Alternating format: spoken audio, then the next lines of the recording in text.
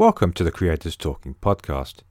If you're offended by harsh language and strong opinions, especially from a couple of Aussies that really don't hold back, you should probably stop listening now. If not, enjoy the show.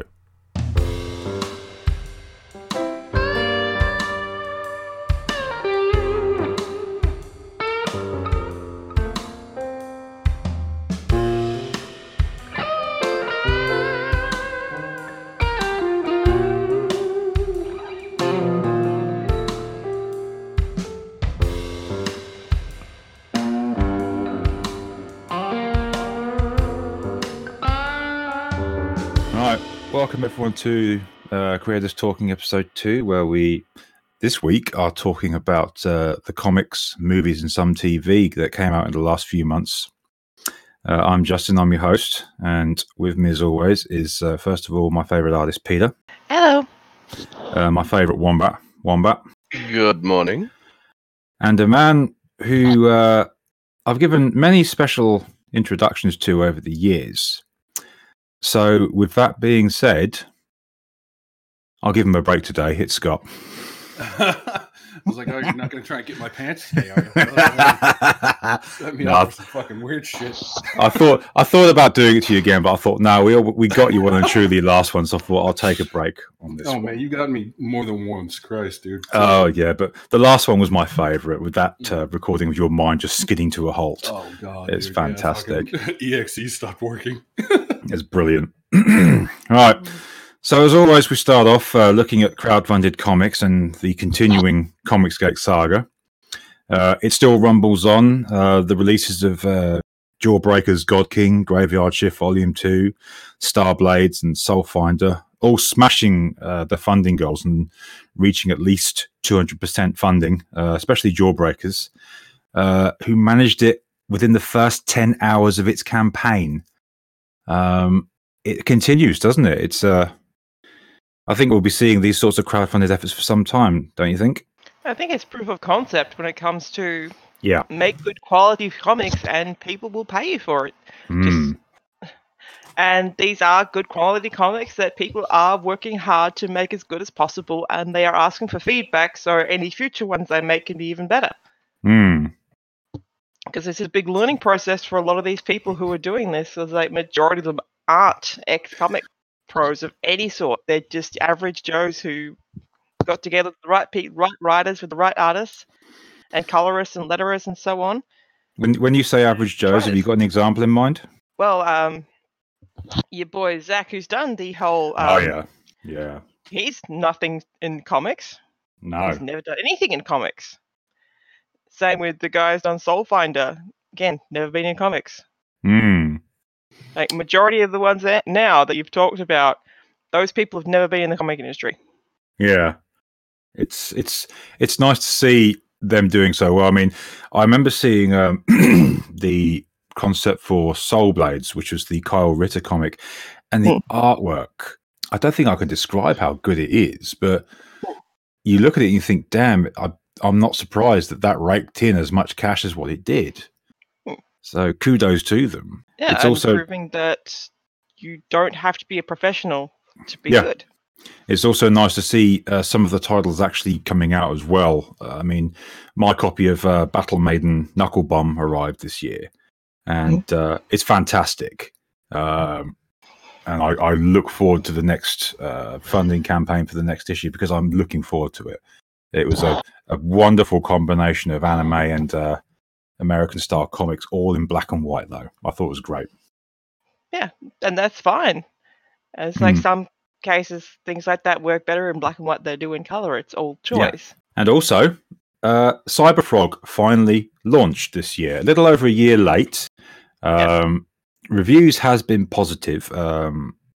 Many, though, have complained about the ending of the story, which I don't know because my copy has yet to arrive. But one of the reviews that made me laugh about it was from the YouTuber That Star Wars Girl, who compared it to being blueballed, or for any ladies out there listening, beaver damned. If you don't know what that means, whatever. Yeah. So it's nice to see them coming out, but I personally think if they're going to try and maintain this, they've got to get these books out on time. they have to get them out on time. They do, but have to remember, for him, this is a first. And he yeah. kind of, outside of your boy Zach, this was his first. Like, he was the second, basically. And he was the second who was the only one who was also a long-term pro. Yeah. But his problem was, he's a long-term pro for doing the art side of things. He'd never touched anything to do with final production or shipping. And that was his big roadblock, is he got stuck there because he didn't quite realize doing everything, how much more it took to do everything yourself versus doing just your chunk of something that's been shared amongst multiple people. But he's definitely learned from that, and he's accelerating everything he's done this time around to actually be much, much, much further ahead for the second book and his other titles he wants to do. Because I did laugh seeing a picture of an issue of Cyberfrog being sold at one of those major conventions. I think it was the San Francisco Comic-Con. Am I saying that right? Yeah. Yeah. He was floored at that as well. Yeah. Over $100 for that issue. Like, well, damn. Yeah, so, he was pretty shocked when people were sending him photos of that. He's go, really? Is this a joke? It's not? Okay. So yeah, I'm looking forward to getting my copy as well. Just so I can say, look, I've got it, I've read it, it's great. But obviously, a little while ago, and obviously because of postage, especially this time of year, I'll be waiting a little while, I think. Yeah, that's another problem a lot of these people have run into, is learning which companies to go with and dealing with the whole postage thing. Yes, it's funny you should say that, because does everyone remember when we talked about the Earthworm Jim graphic novel last time round? Yeah. That ended up raising over $800,000. And it turned out part of the reason the postage cost was so high was because TenNapel had actually made special boxes for the book to be shipped in with Earthworm Jim artwork on the front. And I thought, well, that's interesting, because I wonder if people would have just preferred it to be sent a bit cheaper without those boxes. But maybe I'm being picky, I don't know. Well, yeah and no. But the problem was he didn't offer it as an option. That seems to be what people were a bit bothered with. Is like, that's very nice, but I would have liked it as an optional thing if I wanted something extra, not something that's enforced. All right. And last time we were here, we had Paula Ritchie on, and we celebrated her crowdfunding comic, Soulbound. It was launched on time and was a fun read. She even got to host a meet and greet in her local comic shop with the artist and sign copies of the comic. She's currently working on the second part, but congratulations, Paula, because I know she wanted to be here today, but she had a prior engagement with family, so kudos to you for that one. And it's been a big learning process for everyone, for especially meeting targets and meeting timing.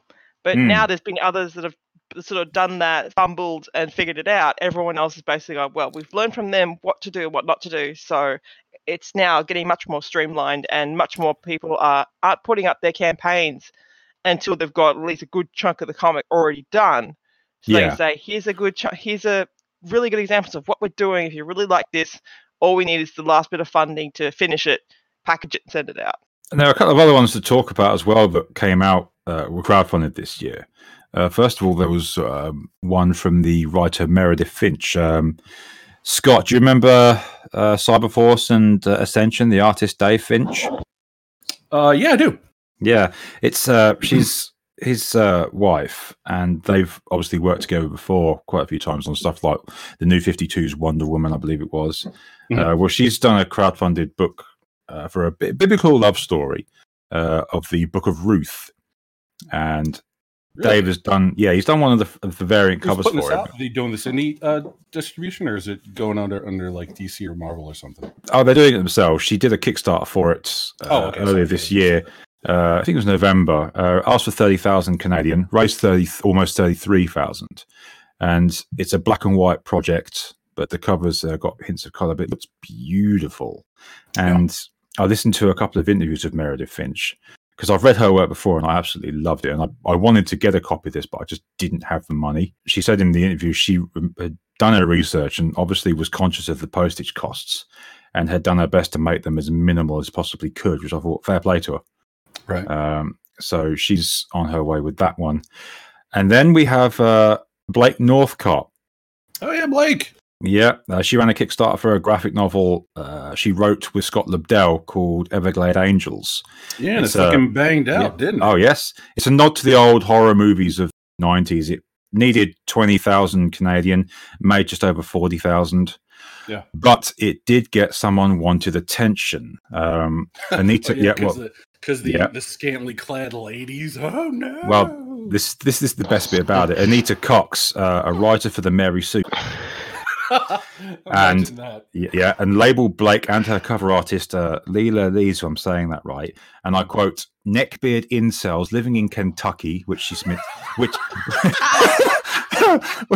I'll point out here she misspelled Kentucky, and criticizing the breast size of the girls on the cover, and finished off by saying, good luck selling this Trump bros, idiot customers await. When I think of Blake Northcott, the first thing I think of is neckbeard. Yeah. Because, I mean... yeah. Right. So...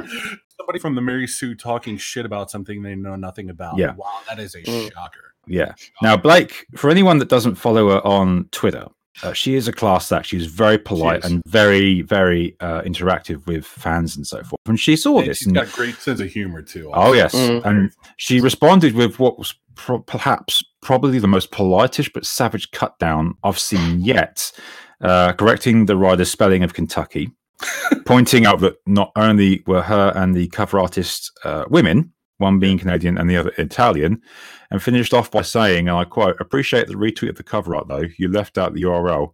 Tell your 4 followers to check it out. She's fucking savage, man. Yeah, and punches at all. She's really fucking to the throat about things. And Anita Cox's response was to lock her Twitter account.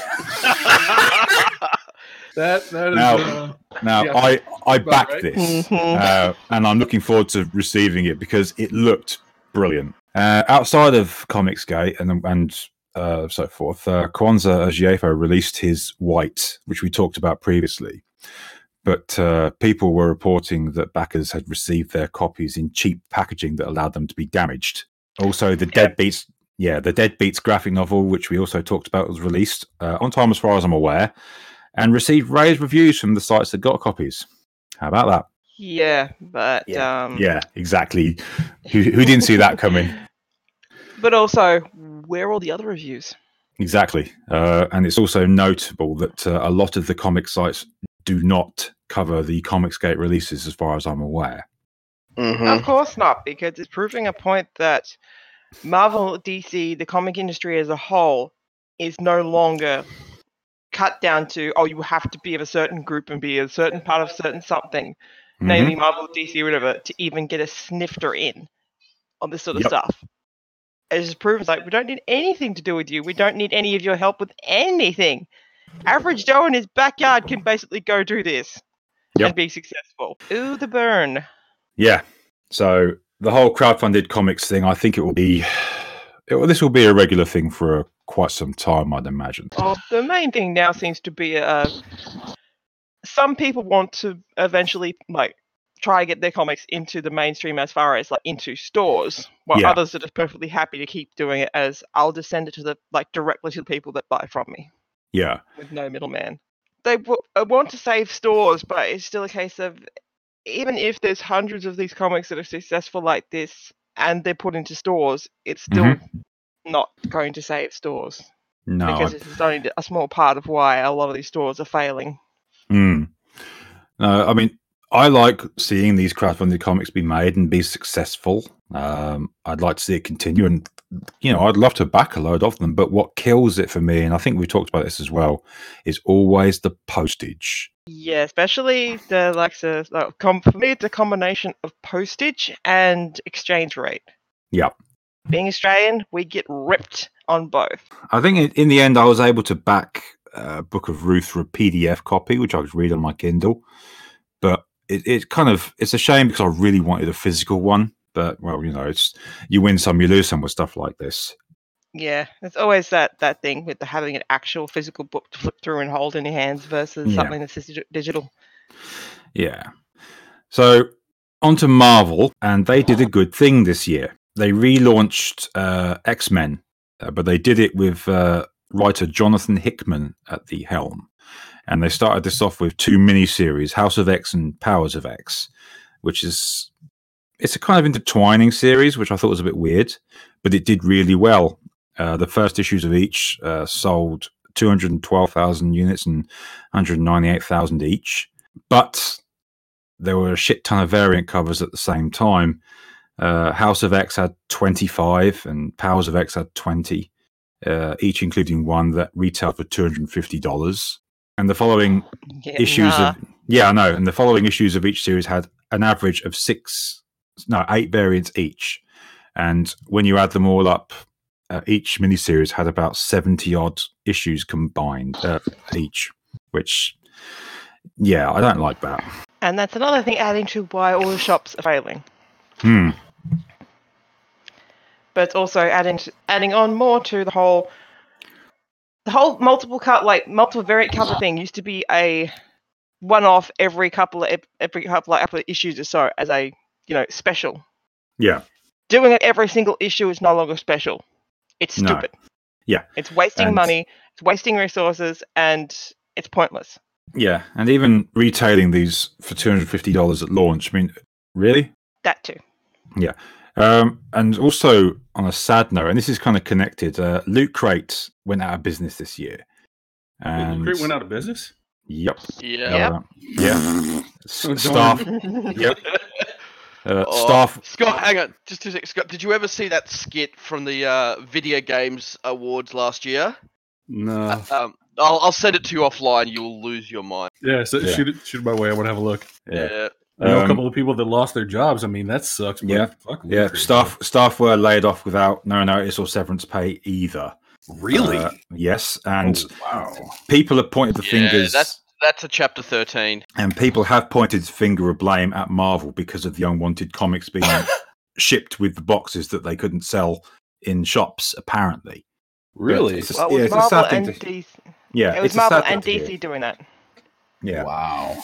Yeah, so that was an unfortunate thing to hear about this, because obviously I don't like hearing anyone lose their jobs with stuff like that. Sure. In the end, it was a lot of not only just Marvel and DC dumping comics in there that no one wanted. They were also putting stuff in there that was not selling in general, like toys and stuff that weren't selling in stores, and people just got fed up with getting stuff that they just really had no choice in, no say in, and just didn't want. As some of the stuff too. I mean, you looked at some of the quality on some of the things that they put in those boxes. Yeah, and you're talking about dollar store trash. I mean, just shit. Yeah, I mean, they did some neat stuff like in the past, but I mean, probably 75% of the stuff that they put in those boxes was just absolutely garbage. Yeah, I think it was another one of those niche trends which didn't have long, but I think Loot Crate, obviously, those comics did perhaps contribute towards it, which is a shame. Well, it's not just I'd say that the comics probably were a small part of it. I Mm. mean, obviously, they were a part of it, but considering the quality and the types of things that they put in there, just in general, it wasn't a good value. I think just the whole proposition was just a bad value. No. Comics were a tiny portion of it. The rest was all just it's gradually a case of cheaper and cheaper crap getting stuffed in there to the point that it's just plain not worth it. There's nothing of worth being put in there. Like, I got a couple of cool things, but I bought them from eBay that were in there. It's like I got some Galaxy Quest patches that they 6 years ago. And I paid like $4 or $5 for it because there wasn't any way I'm gonna fucking subscribe to Loot Crate. I'm just like, why do I want a fucking $40 a month box of shit that I don't know what it is, and it's probably gonna be stuff that I don't want in the first place. Yeah, but like I said, they have a few things every now and again that actually were pretty cool, though. Well, I was doing one kind of loot box thing this year. It was for T-shirts though, because I love these sort of silly humor T-shirts, and you get them out the box and they'd be great. Stupid, yeah, stuff like that, and the Jurassic Park logo, and it had T-Rex, but he's holding a cup of tea, stuff like that, which I thought was hilarious. But you'd get them out of the box and they'd be great. You'd wear them, they'd be great, but then you'd wash them and they'd shrink to, you couldn't even put them on. So stuff like that, I just stopped doing. And those things are a very, very selective appeal now, I think. Yeah, because like when you're looking at like you said, the thing shrinks too. It's like you have to be real careful about shit like that. Like if you're gonna invest in something like that, you want to make sure that it says pre-shrunk material, because like I had the same thing happen once. I bought a Galaxy Quest t-shirt online because you can't find them anywhere. It's like no, fucking get it off of eBay. And I love that movie. And God, I know we could fucking do a whole show about that if you wanted to hear me ramble for like 2 hours. But like, I'll make a note of that. Well, I mean, I just got a couple of shirts from CD Projekt Red for Cyberpunk, and they were great. And one I washed them, one didn't shrink, one kind of did. So, but it wasn't by much. But I think it was just. But again, but I think it was a little bit of a manufacturer variance, and it was just a touch too small.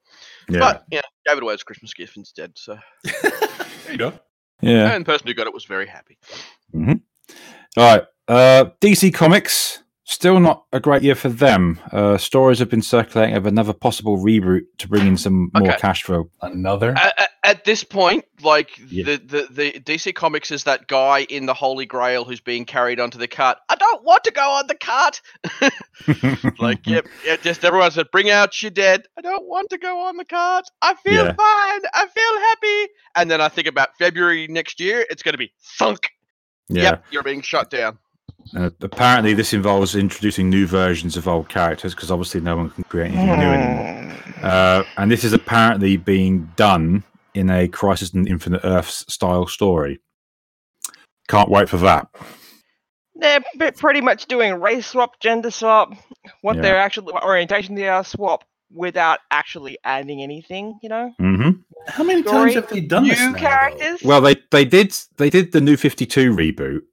Right, and but then they did what was it called? There was another one after it. Rebirth, that's it. Yeah. I mean, it seems like they're doing this pretty much every like 5 years, I guess, roughly. It feels like it anyway. I mean, like, I don't why, but still, it's just kind of like, yeah. But that would be interesting to watch. At the moment, it's because Big Daddy Warner and AT&T are basically going, okay, Comics Division, why do we still have you? Yeah. Why are we still funding you? Give us a reason. Because so far, every reason you've given us, and every time we've given you a case of, okay, prove to us, you failed. Mm-hmm. Yeah, you just pimp daddy AT&T. Get out there and earn my money, bitch. Right, but we do get to have some positive mentions with regards to Image Comics. Spawn became the first Image comic to reach issue 300 this year. Although it did celebrate it with 19 different variant covers. But they don't do that with every single issue. No, but all the same, I thought... it's kind of a rarity with actual Spawn comics to do much in the way of variants. But all the same, fair play to them, because it's nice to see that happened, because with Image, there was constant re-releases of issue ones with foil covers and shit like that, just so they could keep... I don't know what behind it was, but it was nice to see that Spawn managed that. So, again, congrats to them. They also managed to outsell Spider-Man. Yes, they did. And then we've got The Walking Dead. The silence was different. Go on, Scott. You want to say something? We're not done with Spawn yet, though. See, Go on. This is a great story of a success that I think we're kind of glossing past. McFarlane has maintained creative control of that comic since the very beginning. Yes. He hasn't fucking bowed and scraped fucking social pressures or any other bullshit. And he's just released consistently good book. I mean, if you want to look at a model for the success of comics, look no further than Todd McFarlane. You make a good product, people are going to support it. I mean, come on, man. It doesn't get any more easy than that, Yeah. And how do we do this? Well, why don't you ask Todd McFarlane? Yeah. Also, he's been smart enough, like you said, to basically hold on to his IP like a curmudgeon old grandfather. In that, anytime people approach him, he's like, I would like to do this with it. He's like, okay. And they're like, hand over control. No. Yeah, exactly. And he has been 100% vindicated in that regard. Yep. Yeah, right. The one time he did was a Spawn movie, and since that, oh god, come to me and ask me to hand over control, I'm going to say no. And if you try to weasel me, I'm going to say there's the fucking door. Yeah, you know what? I saw it recently, and oof, is it painful? Yeah, I watched it in the cinema when it came out over here, and I'll tell you what, there was me and there was about 5 other people in that room. Yeah. Well, to be fair, that's about. To be fair, that's going to be about 4 more people who've seen Cats. So. Right, and then that was his one time. Like that was the one time he trusted someone, allowed them to have full control. And I remember they had a making of thing and commentary, and he was scathing in that about how furious he was with what they did with it, how pushed out it was, and how he was never ever going to let anyone have any control over it ever again. Right. And then we have the Walking Dead series. It finished this year with the issue 193, and there was no prior warning or any kind of media attention to the whole thing. It literally just stopped with the final issue, one variant to accompany it. I thought, well done. I really admired that because usually there is some kind of mass announcement, but Kirkman didn't do anything like that. You know what I liked about the issue? What's that? The issue has this very subtle. It has a very subtle message, and you wouldn't. Most people might not have picked up on it, I think. Mm-hmm. And when society is going crazy and saying outlandish and doing outlandish and stupid things, you have to say no. And also Epstein didn't kill himself, but Oh, shut up! There you go. No, but I mean, it's kind of like it's very apropos of what's happening in society today, where people are saying and doing all this crazy shit, like with the J.K. Rowling thing, where she says something that is verifiably factually true, and then gets put through the fucking ringer about it by the fucking online community. And it's like, it was kind of like in the comic, Carl's like, he's old man Carl. He's like, I'm fucking putting these things down. I don't care what you fucking say about it. If this is wrong, you're wrong, and I'm taking a stand. Yeah. And it's like, fucking brilliant. Yeah, it's like, wow, absolutely. So prevails. Yeah, fair play to him. Yeah, I might try and pick up that issue at some point just to read it, but obviously have you not read it yet? No, because I missed it completely because of some money issues this year. But obviously, I'm not going to try and get all the series because apparently issue 1 is still valued at something like $3,800. So, dude. I remember when that came out, and I was like, man, I should start picking these up. These are really good. I'm kicking myself over that shit still. Now I'm glad that when I started into it, it was already going to graphic novel form, because I've got 1 and 2 of graphic novel version. Oh, yeah. And I'm quite happy with that. That's great about the collected editions is that they actually exist and you can get that stuff. And they're relatively inexpensive, too. It's fantastic. I just internally like the idea of like Carl being followed around by the ghost of his dad, just telling him terrible jokes. Hey, go. Right. So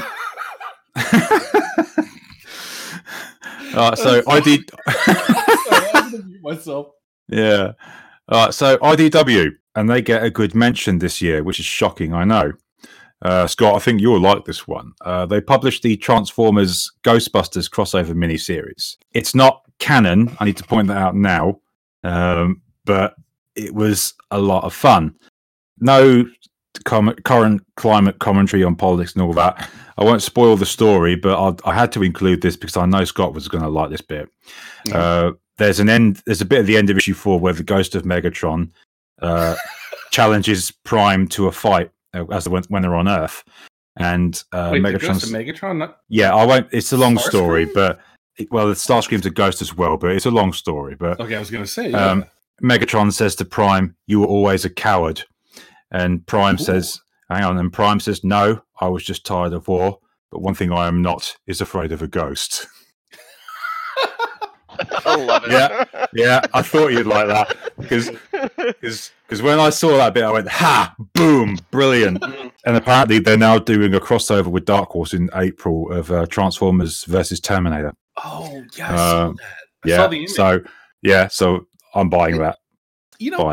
I'm a little bit torn on stuff like this because it's kind of silly, but then again, but we were growing up, the crossovers that were coming out were like X-Men and Star Trek, and even before that, there were even fucking more asinine crossovers. So, I think it should be silly. Fuck it, we'll see. Yeah, but with this, I think the writer, They're meant to not be taken as canon. They're just a bit of fun. Well, yeah. Yeah. It's like Elseworld, basically. I think with this though, the writer was conscious of that, and he decided with it, and absolute fair play to him. So yeah, I thought he'd like that little bit, Scott, because as soon as I've read that, I thought, yeah, Scott will like this bit. Heck yeah. Right, We're so talk about the Ghostbusters trailer at some point, I'm hoping. Yes, that'll be fun just for the of the 2016 crowd. and the very unsubtle pop the director had at that movie. Yes, we'll get to that. Right, so San Francisco Comic-Con this year, and we got the announcement of what Marvel Phase 4 is going to look like. Blade, Thor, Love and Thunder, Black Widow, Eternals, Shang-Chi and the Legend of the Ten Rings, Doctor Strange and the Multiverse of Madness, the TV series consisting of Falcon and the Winter Soldier, WandaVision, Loki, What If, and Hawkeye, with others being announced later on. Okay, so now we know what Phase 4 looks like. What are your thoughts? Good stories. Yeah, it's just like, eh. I'm like, given that I'm really not interested unless they come out and they're actually good, because again we just saw the Wokitude slowly creeping in at the very end of that last arc, so it's just like I'm just done. I can't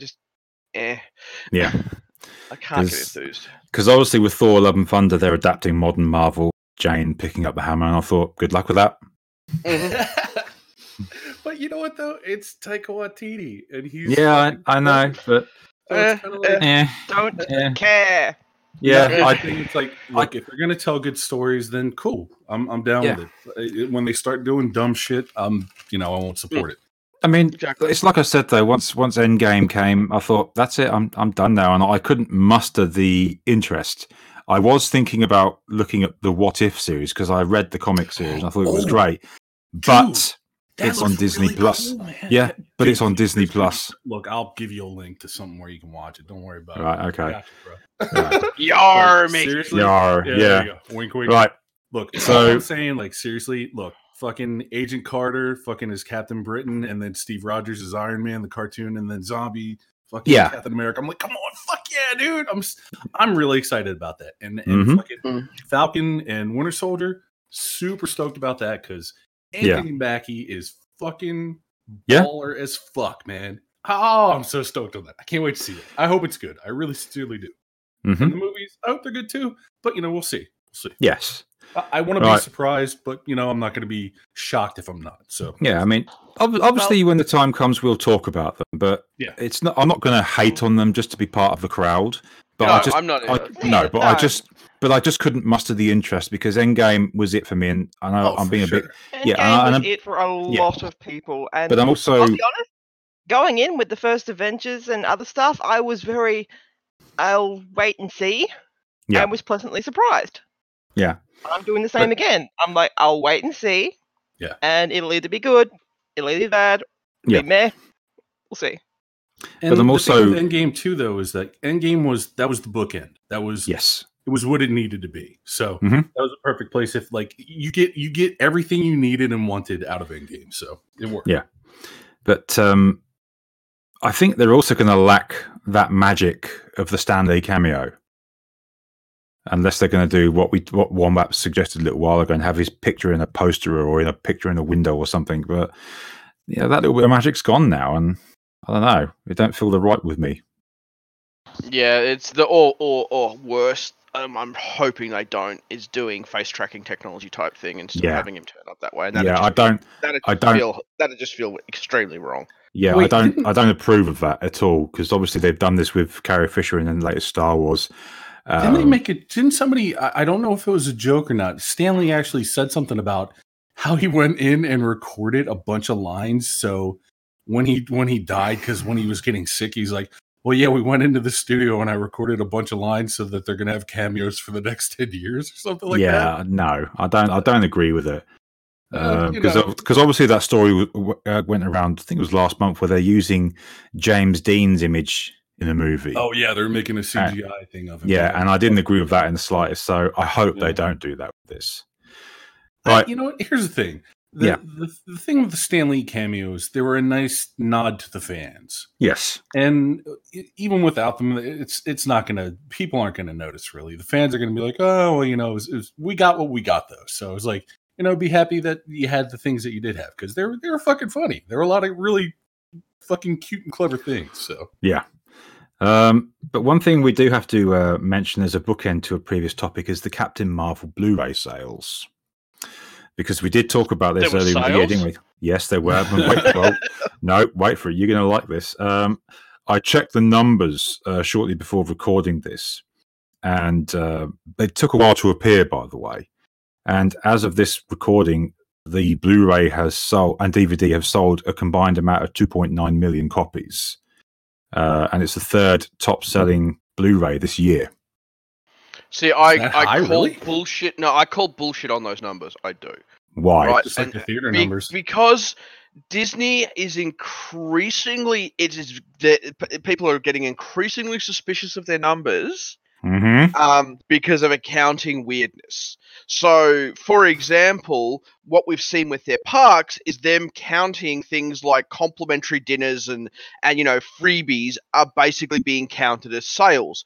I am wondering whether Disney was doing the same thing with those DVDs, Blu-rays, if they're giving them away in goodie bags or whatever else, is counting them as sales. Yeah. Right? Because it's just. Yeah, I mean, obviously, this is obviously difficult to prove, and I do hear what you're saying. I mean, they had the option to pre-order it on Sky when it was announced, and when the Blu-ray was announced, and they were doing an offer for a Disney voucher for the Disney store, which which I've never seen them do before. Yeah, you get like a coupon for whatever if you do the purchase. Yeah, that's right. So, and like I said, I thought, well, I wonder if that helped things along as well, because obviously, from a political side of things, besides story, this movie needed to sell, and it has. Well, let's not forget what happened when the movie initially came out, and Disney was literally buying out entire theaters. Mm-hmm. Like, let's not forget that, because that is that is a very damning, bit of information that most people aren't aware of. That they said, oh, this is the biggest numbers for this weekend, but Disney was literally buying the theaters out, like the seats out, and they were forcing the theater owners to only play that movie. So there's no competition. So it's like the whole thing has been it's been a fucking lie since the very beginning. And even with and like, Christ, I know I talked about this last time, and I just mentioned it very briefly, was when I brought up, like, when Marvel was going on about, the first female composer for a movie. I remember you saying about Twitter. And my Twitter fucking exploded, because I was like, yeah, no, this is a fucking total lie. And I pointed out exactly how. Yes. And the shit went viral. And because it was a lie. It was an absolute lie. And And people started realizing it. They're like, holy shit, this is a total fucking sham. Oh, it's not just a lie. It's incredibly disrespectful for all the women who've gone before making music. And that was the thing. That was the thing I put out. I was like, okay, well, let's just ignore Yoko Kano and fucking Shirley Walker and myriads of other people. Wendy Carlos, who did Tron in the 80s. I mean, come on, dude. The endless number. Oh, well, it's the same thing as when they said Black Panther was the first black superhero movie, and I'm thinking, and I'm thinking, I swear I saw the Blade trilogy in the cinema, or did I just dream that? Among other things. Yeah. I mean, now, even if we're talking about what's his name, was it Comet Man or whatever, the comedian guy from the 80s? Meteor Man. Meteor Man. I mean, come on, please. I forget what his name is, but you know what I'm talking about. Yeah. First black superhero movie. Get the fuck out of here. Yeah. Now, since we've mentioned Brie Larson, it would be criminal of me not to mention this next bit. Now, obviously, when you've got these celebrities, actors, and all that are woke, very woke, there's usually a reason why, usually to appease the community for some ill thing they've done in the past. Larson, her reason was revealed early this year when a long-deleted trailer for a movie she'd done before Captain Marvel was uploaded to YouTube, called Basmati Blues, and it was scrubbed from existence after it was branded unbelievably racist and insulting. Was it really? One Indian movie critic in particular, because in the movie, After she arrives in India, even though she says shortly before she doesn't have a passport, she steps in shit in the street, befriends a goat, observes the character eating rice from a banana leaf, and meets a man with the last name Patel. When I'll point out here, the name Patel, while stereotypical, is not actually that common. And this is all before she dresses in Indian clothing, dances Bollywood style, and sings with a guitar. Right, this is the standard middle-aged white girl midlife crisis trip to India. Yeah, right.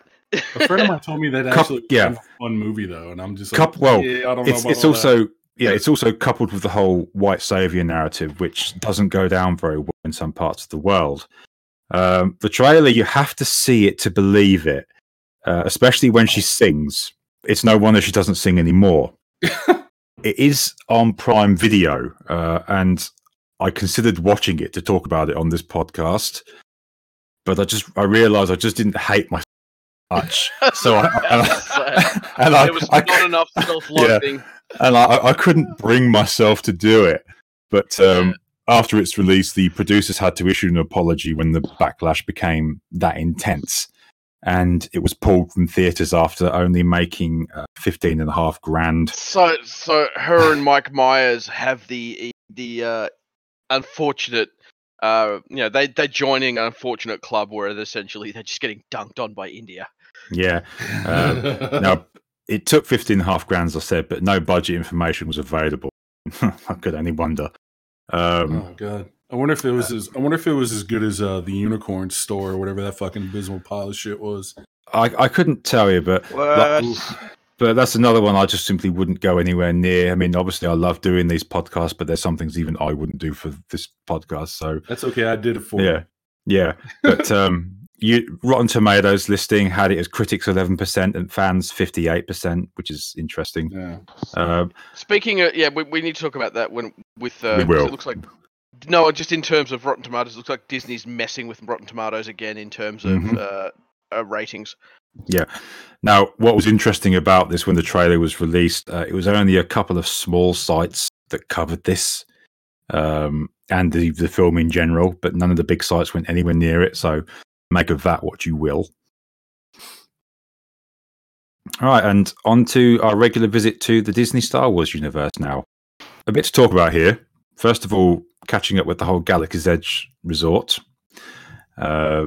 Numerous reports of sparse visitors numbers, and that's when fights weren't breaking out, of course. Apparently, the decline was due to lower annual pass holder visitation and concerns of crowding, and also an increase in local hotel prices. It was even even reported that one of the major rides they opened in the park actually broke down. Footage later emerged from a mobile phone documenting the event in question, which was funny to watch. They've had that happen 3 times now. And there were also complaints on Twitter from those who paid $200 for the custom lightsaber, with them breaking soon after they've got them. Some from people even saying they had their sabers break or start playing up before they even made it out of the park. I mean, I don't know. I just nothing surprises me really. I mean, it's yeah. See, there's your brain going to back into a hole again. It's like EXE stopped working. Please reboot your Scott. Right. Mean, look, if you're going to spend $200, at least fucking go to Sideshow or someplace that actually, I forget what the other prop makers were, but they make legitimate fucking real deal replicas. They're like $200-$300. I mean, you get what you pay for. I mean, if you're going to a theme park and buying something for $200, you're not getting a quality product. I'm sorry. Come on. But hey, sucker's born every minute, right? Yep. Right, and then on to the bigger story regarding Disney, and that was the release of Bob Iger's autobiography. And autobiography? Yeah, and it revealed, with regards to the Star Wars purchase and development, that Lucas felt betrayed by what Disney had done with his movies, specifically Force Awakens. And he didn't hide his disappointment once he saw it, saying there was nothing new about it, not enough visual or technical leaps forward. But I also conceded in the autobiography that yearly Star Wars releases might have hurt the franchise. Yeah, no shit. Yeah, I could have told you that. Yeah, we did kind of call this, didn't we? Because when they opened Galaxy's Edge, there was that picture of the cast there and Lucas, and like I said, he looked like he didn't want to be there, and I thought, well, there we go. Oh yeah, he had the same kind of mannerisms as Bill Cosby in the fucking 2016 Ghostbusters. He's like, I am contractually obligated to say this is awesome. Bill Cosby? Did I say Bill Cosby? Yeah, you said Bill Cosby. I'm Bill Murray. Completely wrong person. What the hell? I mean, Ghostbusters 2016 would have been better if Bill Cosby. Oh, would it? Well, yeah, he could have given them all delicious banana pudding. They would have had. No, stop it! No. Oh, hanging around the craft service table. Like that. I'm sitting there hearing you say Bill Cosby. I'm thinking, what? Was he in that and I missed it? Yeah. Right. Bill Murray. Sorry. Yeah, that's it. Yeah. But we do get to give a positive mention here with The Mandalorian. Is there anything positive about it? Well, I'm going to have some unpopular opinions, but please go on. No. Apparently, a lot of the fan feedback that I've seen has rated this as a very good Star Wars. I don't know, product. Is that the right word? Yeah. But I'm guessing, Scott, you have something to say about that. Well, okay. I sound more damning coming into this than I actually am. Go on. I've watched up to, I think the latest is episode 7, I believe, and I'm just kind of like, it's fine. Okay. I am completely nonplussed by everything I have seen so far. There's been nothing that is like, and this is the problem with. Apparently, there's a new director on every episode.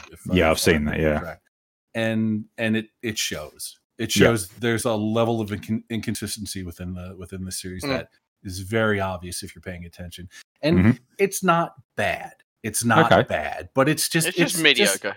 It is. It's just kind of run of the mill. It's basically it's a gunslinger Old West movie stretched out into 8 episodes essentially, and it's kind of very tropey, kind of basic, kind of like, it's like, yeah, been there, done that, and again, it's not bad. It's just kind of, I mean, the production values are actually very good. I'll say that. Okay. But it's just kind of, Well, because I remember seeing the director list, and obviously one of the directors is Bryce Dallas Howard. Like, I wonder how you got that job. Obviously, Bryce Dallas Howard. Yeah. Oh, Blake Northcott? Yeah, that dude. Yeah, whatever. Right. Anyway, but sad. But it was actually reported that the first episode of The Mandalorian was pirated and on the internet within an hour of its release. Yes, it was. I mean, I didn't do it, but it was there. I didn't do it, he says. We all know why it's doing so well. Because it's not terrible. It's the only thing that's actually Star Wars that's been anything Star Wars for how many years now? There you go. All right, Peter, that sounds like you're making a very bold statement about Disney Star Wars there. Would you like to explain that a bit? Let's see here. Completely threw canon out the window. Don't acknowledge the fact that there's comics and books and everything dating back 40 years. And then complain, we have nothing to go from to grow our stories from. Yeah. Really? I couldn't believe. Yeah, I know. I remember seeing that quote and thinking, I can't believe you had the audacity to say that, since you just chucked all the fan love material out the window when you got this franchise. But, you do you. And it says something, it's like, as okay as Mandalorian is, people lapping it up is like, we're finally actually getting something that's recognizably Star Wars. Mm-hmm. Yeah, even if it's mediocre. Agreed. Yep. Right. Individual controversies, which was a new one we started this year. We had a couple of updates on 2 of the individuals involved. First of all was the Vic Mignogna court case. This was a roller coaster of events that didn't quite go the way people were hoping it would. Peter, I think you kept up this a lot, didn't you? Yes. That's going back to appeals. Actually, appeal has been approved because another judge basically looked at the denial and gone, why are you denying this? There is no reason to deny this. There is no reason to issue any ruling, to issue out any money. That's being basically written off. And it's like, no, that was a false ruling. Application for appeal is going forward. So we will see what happens with that. But people have been... It's a case of something will happen, good, bad, or otherwise. Mm-hmm. All right. And then we had the Jussie Smollett situation. And we made the joke during the live stream that when it sounds too close to a episode of Law and Order, it turns out there is actually a Law and Order episode to be made based on the incident. Oh, no, they didn't. Yeah, but it's being made apparently. So, Wombat, you can chalk that one up to you calling that. Jussie Smollett, Law and Order, huh? All right. Yeah. I mean, hell, they did Gamergate. Why not this, you know? Yeah, why not? Yeah. Right, so we'll start off talking about some of the content that come out on the streaming services first. I haven't bothered with anything from Disney Plus or Apple yet because obviously I don't think it's worth talking about. Oh, God, Apple did. Oh, yeah, I forgot they even had one. That's right. Yeah, right. And you notice throughout this, we will quote Rotten Tomatoes. Now, obviously, Wombat has just said about the numbers manipulation by Disney, but the reason we mentioned it on this podcast is as kind of a drop-off point. But also to look at the continuing gap between critics and fans in some cases. Amazon content, because we never talked about it before. And the first one to mention is kind of a cross between a mention and an honorable mention, because I completely missed this and I'm quite ashamed that I did. And that was the Marvelous Miss Maisel. Oh my God, dude. Yes, yeah. Let's talk about that, please. Right. I watched the first episode this week, and the comic timing of the main character before she does what she does. It's fantastic. Yeah. And the actress that plays her, Rachel Brosnahan, she's won 3 different awards for her role, and quite rightly so. For anyone that likes stand-up comedy and the drama of a woman whose life just collapses around her but finds some solace and a way out of it, check it out. How far into fantastic. it are you? I watched the pilot because I wanted to have something to talk about with this podcast. And like I said, there's 3 series out at the time of this recording. Yeah. And I hope many more because it is fantastic. It got renewed. Oh, good. I'm glad. But like I said, I am so ashamed that I missed it. But I will make an effort to watch it all now. It is. And Scott, I know you've got something to say. Yep, go on. I don't watch. I generally don't watch a lot of TV. I don't even own a TV. Like if I watch something, it's online basically. And we have the Amazon whatever Plus or whatever the fuck it is, right? And so I started checking out some of these shows. I was like, well, fuck it. We got it. Might as well check it out and see what's on it, right? Yeah. And Maisel was a hit from the first episode, man. That shit is funny. And the thing is too, it's like it's the kind of show that's not like rip roaring outrageously funny. No, but it's got moments like that where you will laugh out loud. You'll be like, holy shit. I mean, it's a fucking rib tickler, but it's such an endearing and well acted and well written and just funny show. It's just so good, and the characters are all so fun and because it's such a joy to watch it. Is what it is. Yeah, because the scene that sticks in my mind is the one where he's leaving her, and she says, "What are you doing?" He says, "I'm leaving her," and she goes, "That's my suitcase." Right. And he's and the thing is, for those who don't know, he's leaving her for his dumbass secretary. Yeah. And his secretary, she notices that she can't use an electric pencil sharpener properly. And as he's getting ready to go, she says to him, "There's some pens on the side. Take them. You're going to need them." Yeah. I was dying when I watched that, but I thought, fair play. I'm going to make an effort to watch this now because I can't believe I missed it. It's right, great. And then later on in like season 2 and season 3, they're just it's so good. That like Alex Borstein is in it. If you know, she plays she was on Mad TV. She was Mrs. Swan, and and she's great. And just there's so many great performances in it. And this guy, I forget his name, is this Canadian actor. He plays Lenny Bruce. Yes, I remember him. He's fucking fantastic. And basically what this is supposed to be about. This is supposed to be about Joan Rivers when she first got into comedy. It's like it's loosely based on her. And I think we talked about this before, but Joan Rivers was a fucking beast, man. She was a murderer. Like she just, oh my God, she is one of the funniest motherfucking people to ever live. She is so just savage and scathing. Like when she would be on the roasts, she would just eviscerate people. She's so fucking funny. And this show is just it's a joy to watch. Like some shows, like feel like work. Like you're going, like obviously this is a funny show. It's a comedy show. Yes. So there's, and it's light. It's comedic. Tony Shalhoub is fucking funny as her dad, and her mom, the woman that plays her mom, is great. And just so many funny. Kevin Pollak is great as her ex-husband's father. It's ridiculous. It's so funny because the thing about it too is like the characters. It's like, oh yeah, I know that person. It's like they're so real and so relatable. It's great. It's just wonderful. Yeah. All right, and then on to something which, quite frankly, ended up is an absolute crime, and that was Swamp Thing. Oh man, yeah, didn't it get canceled after like one episode?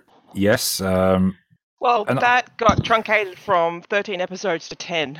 Yeah, and canned after one, so the writers had to do a rush job on how to finish it, and it's a crime, honestly. Did they make the actual the 10 episodes? Yes, they're out there. They're on Amazon. I watched them all. Yeah. Oh, I didn't realize. It was finished, but sort of rushed and truncated and just fucked up. Yeah. Right. Now, this was apparently down to behind-the-scenes differences and budget shorts, and apparently as well as an expected level of tax rebate being substantially reduced. It was a lot of financial fuck-ups in the background. Yeah. Basically, budgeting was set one way, someone else higher up, basically, like, how the fuck did they get that budget? That was not what was agreed. Then tax return stuff was misrepresented and whatnot, and it was just a complete clusterfuck behind the scenes. But also, apparently, the higher-ups were like, we don't even want this thing. We don't even want it to be made, so we're also going to sabotage it every way we can to get our money back and just get rid of it. Yeah. And I call this a crime because of how well done it was. The Swamp Thing, when he appears, he looks amazing. They really put some money into that prosthetics and the eye makeup especially. Because I've got the original Wes Craven Blu-ray of Swamp Thing on my shelf, and even though it's fun, but you can blatantly tell it's a guy in a rubber suit. Yeah, on this, that's like decades old, though, isn't it? Yeah, but on this, he looked amazing, and the guy that played him did a fantastic job. But the last episode is horrible because it leaves a few cliffhangers. And I just thought, wow. I remember. I'm sorry, but no, I felt so bad for it because it ended on such a terrible note, and obviously we won't know whatever happens now. So, yeah, it's a shame. The only thing that I remember about the Swamp Thing, the movie, is, and maybe I'm wrong about this, but I remember him having the same problem as Keaton did in the original Batman, where he couldn't turn his head, and every time he had to look, he had to actually move his whole body because he couldn't move because of the makeup. Because there's so much prosthetics and stuff on it. Yeah, that's the only thing I remember. There was even a nice little cameo in the series from Adrian Barbeau, who was in the original Swamp Thing. Bob. Yeah, Scott's. He knows why I'm saying that. Yeah, and finally for Amazon, there's Carnival Row. Oh, that's good.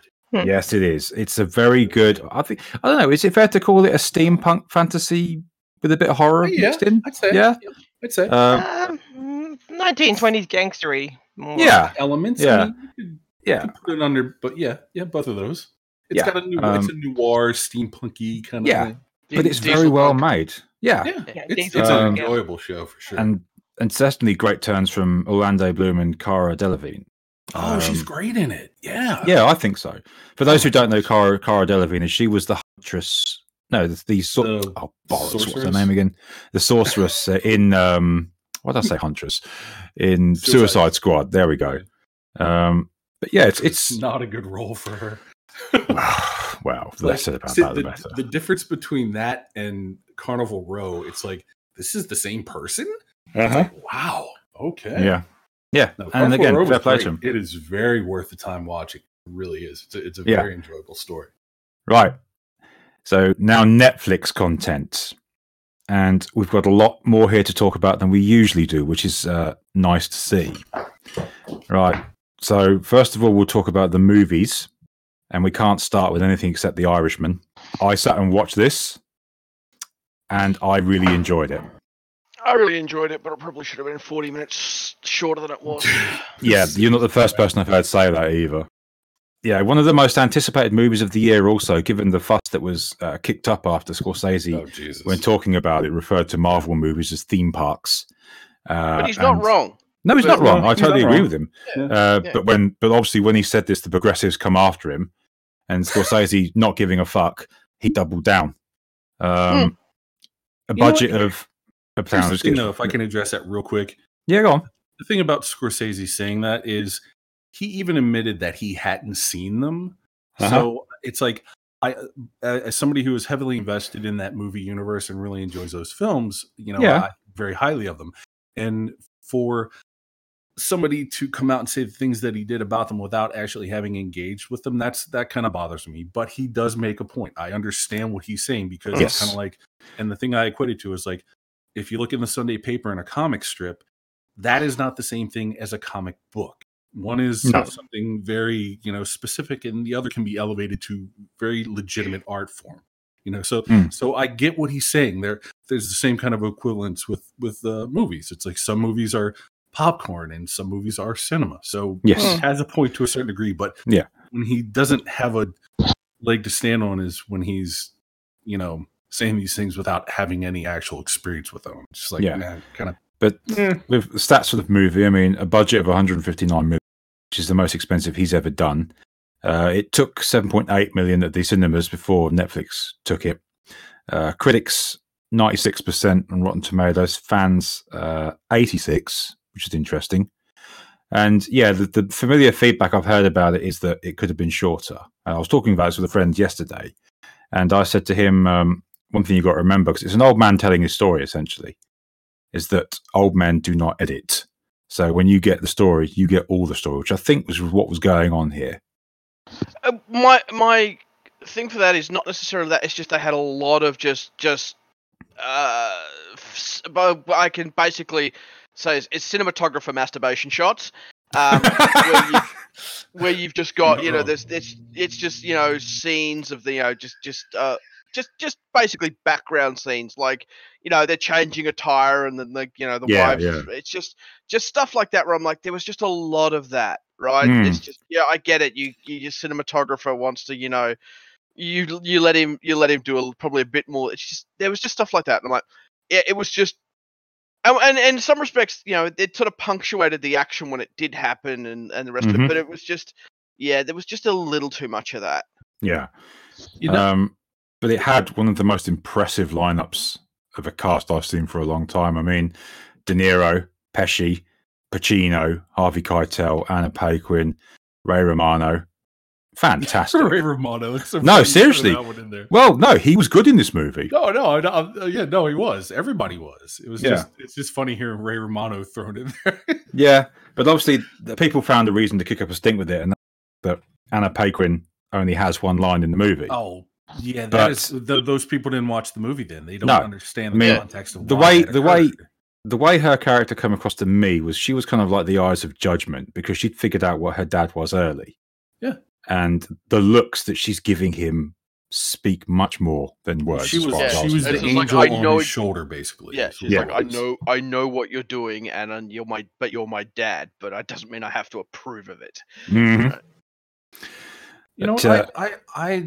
I'm kind of torn on this, because as a kind of film snob, I get what Scorsese was doing. I understand he's kind of putting in the time to show you the banality of the things that happen outside of the shootings and all the other kind of, this stuff. Yeah. But then the problem was, it was like the action scenes were so, they weren't punctuated as well as some of the stuff that he's done in the past with the use of soundtracks or scoring or there was very little scoring in this, wasn't there? Yeah. And I think that kind of hurt it, at least for me anyway. Because he had, if you're talking about Casino or Goodfellas or whatever, you're talking about those movies. They rely very heavily on audio cues and scoring and things like that to really kind of punctuate the action and set things up and give you a sense of feeling and tone. And without that, I mean, I don't want to say it's like a cop out or anything, but to use those kind of things. But it felt like that it didn't have kind of the impact. Some of the action scenes were just kind of like, okay, well, that happened, and and it just kind of felt like tonally it didn't have the kind of punch that some of his other films had. Yeah. To be fair though, I mean, I actually recently got round to watching was it the old Johnny Depp one, Blow, about a guy doing cocaine trafficking, and I'm like, this is still better than that. Blow was actually a movie about cocaine trafficking that I got bored in. Yeah. I was just like, I think to me the message of the movie was that violence does have consequence. And he shows it brilliantly. So if this is his swan song, which it could well be given his age, it's a great swan song. Yeah. Scorsese's definitely in my Deadpool for next year. Oh wow, really? Celebrity Deadpool. Yep. Well, I mean, I know what it is, but I don't think he's. Yeah. No. Again, I don't wish any harm on the guy, but again, he's just getting up to that age. Yeah. Maybe. All right. So the next one is Shaft. I really loved that. That was. Right. Budget of 30 to 35 million. Took 21.4 at the box office before Netflix got it. Now here's a good one. Critics 32%, fans 94%. And the movie was savaged by these critics for what they called its off-color jokes. But me and my wife watched it one Saturday night, and it was one of the funniest fucking movies I've seen for a long time. Really? Yes. Yeah. Again, it's the snowflake critics just going, this is because triggered. Yeah. Go back to Tumblr. Just go to Tumblr. Do not return. Because obviously, John Shaft Jr. has to team up with Dad to sort the case out. Junior is the very example of SJW snowflakes, as the people call them, that are about today. He is new male. He's the millennium male. I'm a sensitive male feminist. He's like, no. Again, his dad having been, his dad is like, no, that shit's not going to fly. But the jokes in this were brilliant. Because I mean, obviously, when Junior nearly gets run over, this guy who nearly does it drives past him. Fucking millennials. And there's a bit later on where he's in an office with Dad interrogating this woman, and Dad's getting answers out of her by shooting her possessions. And he tries to be nicer, and she says, "Look, if you think I'm taking any more questions from you and this Morpheus-looking motherfucker, you got another thing coming." So Shaft responds by shooting her handbag. And Junior says, "Why did you do that?" And Shaft goes, "All these Lawrence Fishburne comparisons are getting on my nerves now." Oh, that's because you know what that's from? Yes, I know. From the interview. Oh my gosh, dude. And as soon as I heard that, I laughed. And when the funny thing is, when Junior shows what he's capable of, it's when there's an attempted hit on him in the club with the woman who becomes his girlfriend, and he grabs her gun, and when he starts shooting back, it's to the soundtrack of the song "Be My Baby." And as he's dispatching these bad guys, she's watching him and thinking, "Oh." And you can hear the sploosh. Yeah, and it's like, it's not a little beta bitch after all. No, and obviously there's a bit where she bites her lip as well, watching him, as some women do. And when the fighting's over, he goes, "I hate guns." "Sasha, you okay?" And she goes, "Yeah." I think that is also why there's just a lot of from those critics. Yeah, there's a lot of insecurity there. Going, no, women aren't supposed to like that. They're supposed to like me and my Switch, and etc. Yeah. So, but it was funny, and that was one of the movies that I think was very unfairly treated because it dared to make those sort of jokes. So, yeah. But again, I love just messing with them because one of the lines you hear whenever you have something that like the rainbow hairs. Actually, I've been dubbing them Gozers because they come in to destroy things. Right? They Gozer, destroyer of worlds. Oh look, Gozer has come for your fandom. The Gozer crowd basically going, "Oh, this off-color humor and the rest of it." One of the lines you hear from them when they take over fandom is, "Oh, well, this wasn't made for you." Yeah. So you turn around to them for Shaft, and you go, "No, this wasn't made for you." Right? Yep. Again, Shaft is a black. It's primarily one of those blaxploitation, black audiences. Like, this isn't made for you, right? And then just yeah. So it was a good one, and like I said, it was very unfairly treated. And the next one was El Camino, which was. I haven't seen that. Well, I watched it. Oh, that was the Breaking Bad thing, wasn't it? Yeah, the Breaking Bad thing. I'm just gonna. Right, I'll go through this one quickly. Essentially, a 2-hour program to Breaking Bad. Budget of $6 million, took $40,000 at the box office before Netflix got it. Critics 91%, fans 81%. It was a slow burner, and had Netflix not been around, I'd have called this a TV movie. I wouldn't call it obligatory for Breaking Bad fans. I'd call it optional because I think the series really didn't need it. No, it was just one of those cash grab ones. It's just gonna, hey, let's make it. It's like, the hype is over. And Breaking Bad, the way they finished it, finished properly. It's just kind of But on a sad note, it was Robert Forster's last movie. He died on the day of its release, age 78. So may he rest in peace. And then to talk about a couple of the stand-up specials that Netflix brought out. First of all, there was Aziz Ansari's Right Now stand-up. And this was notable because it was the first one he'd done since he was Me Too'd back in September 2017. Critics, 86%. Fans, 76%. Obviously no information on budget. And everyone was hoping he would address the allegations against him, and he did at the start, and how terrible they made him feel, which got some applause from the audience. But then he upset the critics by making fun of current woke culture and people earning woke points online with stuff they do. Specifically that young girl that was roasted because she wore a Chinese dress to her prom and got attacked for it, is one example. All right, so we'll crack on with the next one, which I know people are going to talk about. Sticks and Stones from Dave Chappelle. Fuck yeah. Yeah. Critics 35%, fans 99%. Fucking critics. And this was probably one of the most funniest stand-ups I've seen for a long time. But again... it was genuinely great. Yeah, but again, savaged by critics because of some of the jokes he dared to tell. And my response being, fuck them. Exactly, because he makes fun of them as much as anything. And the other thing is, the unfortunate thing is, he had a friend who was trans who ended up committing suicide not long after for unrelated issues. And of course, the critics all tried to blame Dave for it. Mm-hmm. Of course. He's to blame for everything, obviously. Yeah. But it had some great moments in it, especially when he did the whole Juicy Smoulier bit. Fair play to him, and I hope he does more. Oh, he will, man. Dave Chappelle, man, it is not a stretch to say that Dave Chappelle is probably the funniest comedian that's ever lived. Yeah. Like he has got a style and insight that few people have even come close to. Mm-hmm. I'm a big stand-up. I love stand-up. In my whole life, man. I've gone to shit. I saw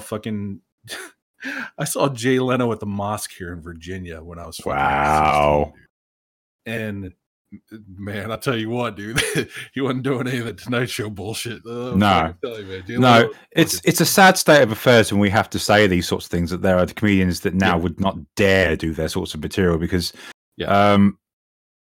I listened to that recording that got put up on YouTube of the Louis C.K. comeback show that he did. Because obviously, for those who don't know, he was Me Too'd, but he obviously admitted what he did was true.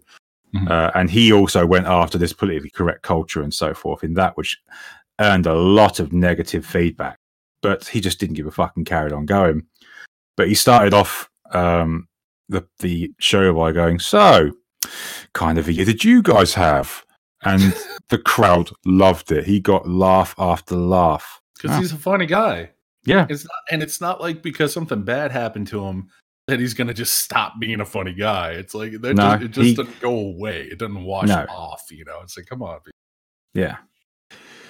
All right. So we're going to talk about a couple of the Netflix series before we jump into the regular TV. And the first one is The Dark Crystal. I forgot about that. How is that? Right. That's actually good. Is it? Critics 88. Yeah, critics 88%, fans 95%. It's a prequel series to the original movie, made with same looking puppets, some CGI backgrounds, but it is creepy as fuck. Well, yeah, the Skeksis are fucking creepy as fuck. it was technically made as closely as they could to remaking exactly the way the original Dark Crystal was made, with all the puppets and everything, just with modernized technology. And CG was kept to a bare minimum with stuff that was just too hard to do with puppetry or just to enhance the puppetry. Yeah. So again, fair play to them because they respected the original enough to do that sort of treatment. So yeah, and who was handling the production of it? Was it Henson Company? I think it was. Yes, at the same age group as the original one. Mm-hmm. Yeah. Because some people go, "Oh, is it going to aim for the us now or adults?" Like, no, it's going to be the same continuation of the same themes and everything as the original Dark Crystal, and the same age group the original Dark Crystal was aimed at. Mm-hmm. Did you guys watch the Dark Crystal recently? Not the movie, no. I watched it about a year ago, and I was like, "All right, yeah, I could see liking this when I was a kid." Mm-hmm. And not to say anything bad about it, but it is very much something that like as an adult, as the person I am now, it doesn't have it doesn't hold the same kind of what's the word I'm looking for? It didn't. It's not as good as I remembered it, because I'm seeing it through adults' eyes now. So it's definitely geared towards kids. It was very, very much geared towards kids for sure. Yeah, and that's exactly what they've done with this prequel. Is it's aimed for the same age bracket and do everything the same because it's meant to be in that world. It's not meant to be made for the adults that are all grown up now. It's meant to be made for their kids. It's not the DC darkened version of it. No, it's not. No. Well, that's good to hear then. All right, so on to the final one before we jump into regular TV. The Witcher. Man, I've been hearing a lot of different things about this. I can't wait to check it out myself. I'll say my little bit on it because I never played the games and I haven't read the books either, but I checked this out for reasons we're about to get into. Critics 58%, fans 90%. Henry Cavill does a great job as Geralt of Rivia, but the series earned some controversy, let's say, most notably for its changing of the character Triss, who was played in the series by actress Anna Schaffer, who is much notably different looking from the version fans will know.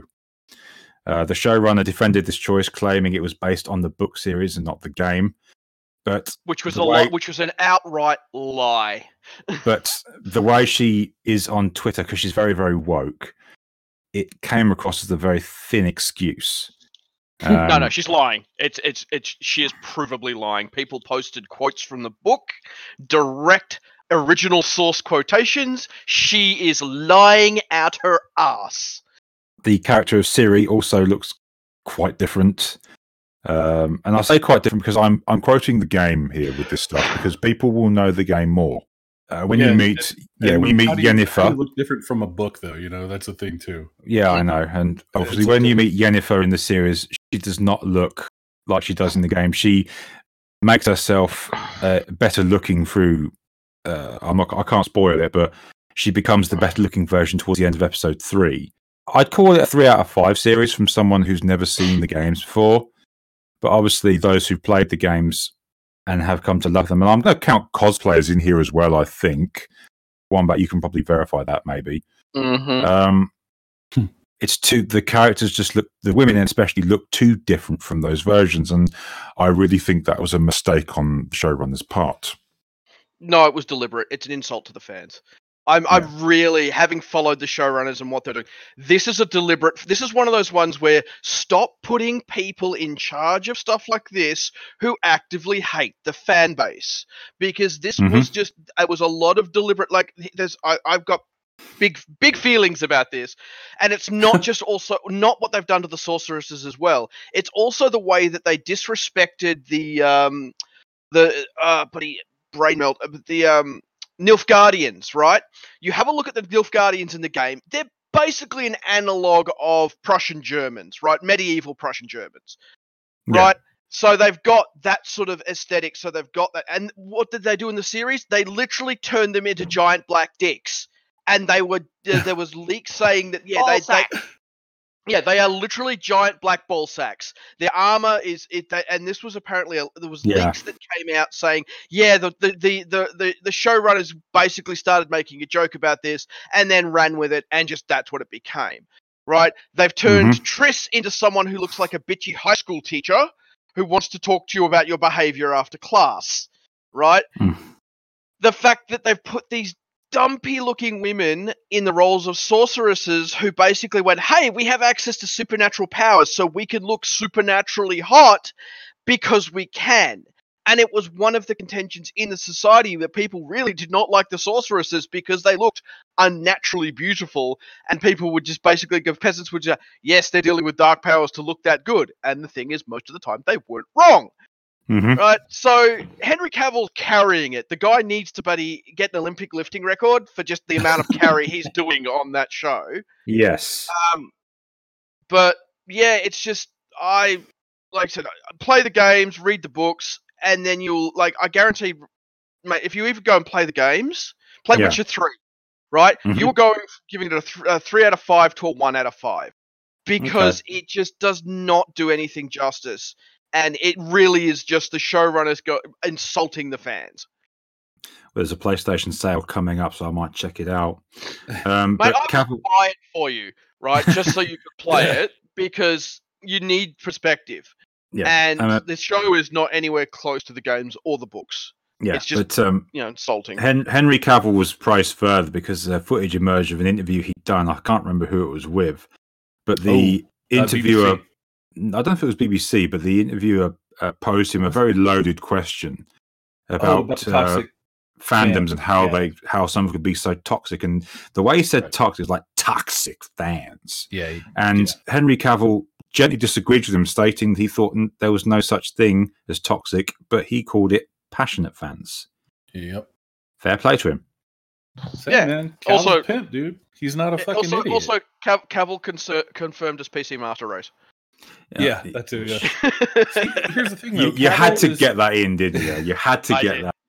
Yes. Cavill's great because, he understands that if it wasn't for these toxic fans, he wouldn't have a fucking job. He understands. It's gosh, it speaks to his humility that he can understand that, because there's so many people out there that are just like a Brie Larson or somebody who thinks they're doing the Lord's work or some fucking high calling bullshit. Brie Larson is a toxic person in of herself. But I mean, aside from that, but I mean, she thinks she's this fucking wonderful gift from God. Oh, I'm a thespian. I'm an artist. I'm an actress. And Cavill's just like, no, these are the fans. They have ownership of this because they have helped cultivate these things over decades and decades and decades, and they have they are responsible for these things being successful, for him having the job in the first place. He gets it. He understands it. I mean, and it's sad that more people that are in his position don't have that kind of awareness.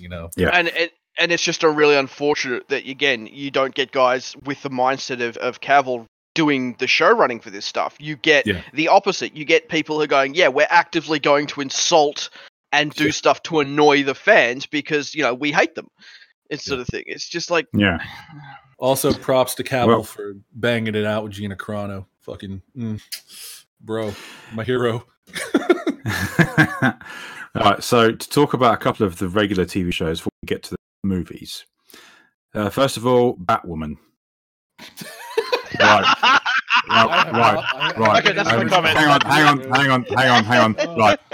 And do you remember what I said about Rotten Tomatoes and the gaps? Yeah. Right, here's a good one for you. Critics 76%, fans 12%. Wow, that's really generous on the part of the fans. Yeah, and obviously the trailers were horrible enough, and the series has showed they weren't far off the mark. And viewership numbers have consistently fallen with every episode. Don't say. Until it peaked with on episode 9. Yeah. No news. We're not. Yeah. I don't really know what to say about this one other than I knew this would happen because it just looked so cheesy. Yeah, I mean, we dogged it when we talked about it that one time. And I actually had someone, and I was having this conversation with someone where I said, "Look back," and the guy said to me, "But it wasn't made for you." And I turned around and said, "That doesn't mean I can't criticize it." Exactly. Yeah. That's like fucking. You know what that is? Have you guys seen the new trailer for James Bond? Yeah. Oh my god! Fucking. When that bitch says "stay in your lane" to him, I'm just like, "Oh, fucking kill me! Just fucking kill me now." That's the kind of bullshit. Stay in your fucking lane. That's the same kind of thing. Like, well, it wasn't made for you. Well, hey, guess what? You know what? Fucking eat a dick. How about that? You know, fucking. I wasn't made for you. I'm like, fine. That means we don't watch it. We don't get money, and it fails. Have fun with that. Yeah, right. But the idea that that falls into that whole idea that like, oh, you know what? You can't have a man write a woman's part because they don't understand what it's like to be a woman. Oh, please get the fuck out of here with that bullshit. Exactly. That whole line of thinking is just so absurd. That whole stay lane and you know, oh my god, get the fuck out of here, dude. Oh, that gets me so fucking irritated. Then you, as a woman, cannot write a man because you are not a man, so you do not know what it is to be a man. It's ridiculous. That's fucking the absurdity of it. All right. So, with regard, and the next one, this will get a bigger laugh. Watchmen. Wokeman. You nearly called it Wokeman. Wokeman.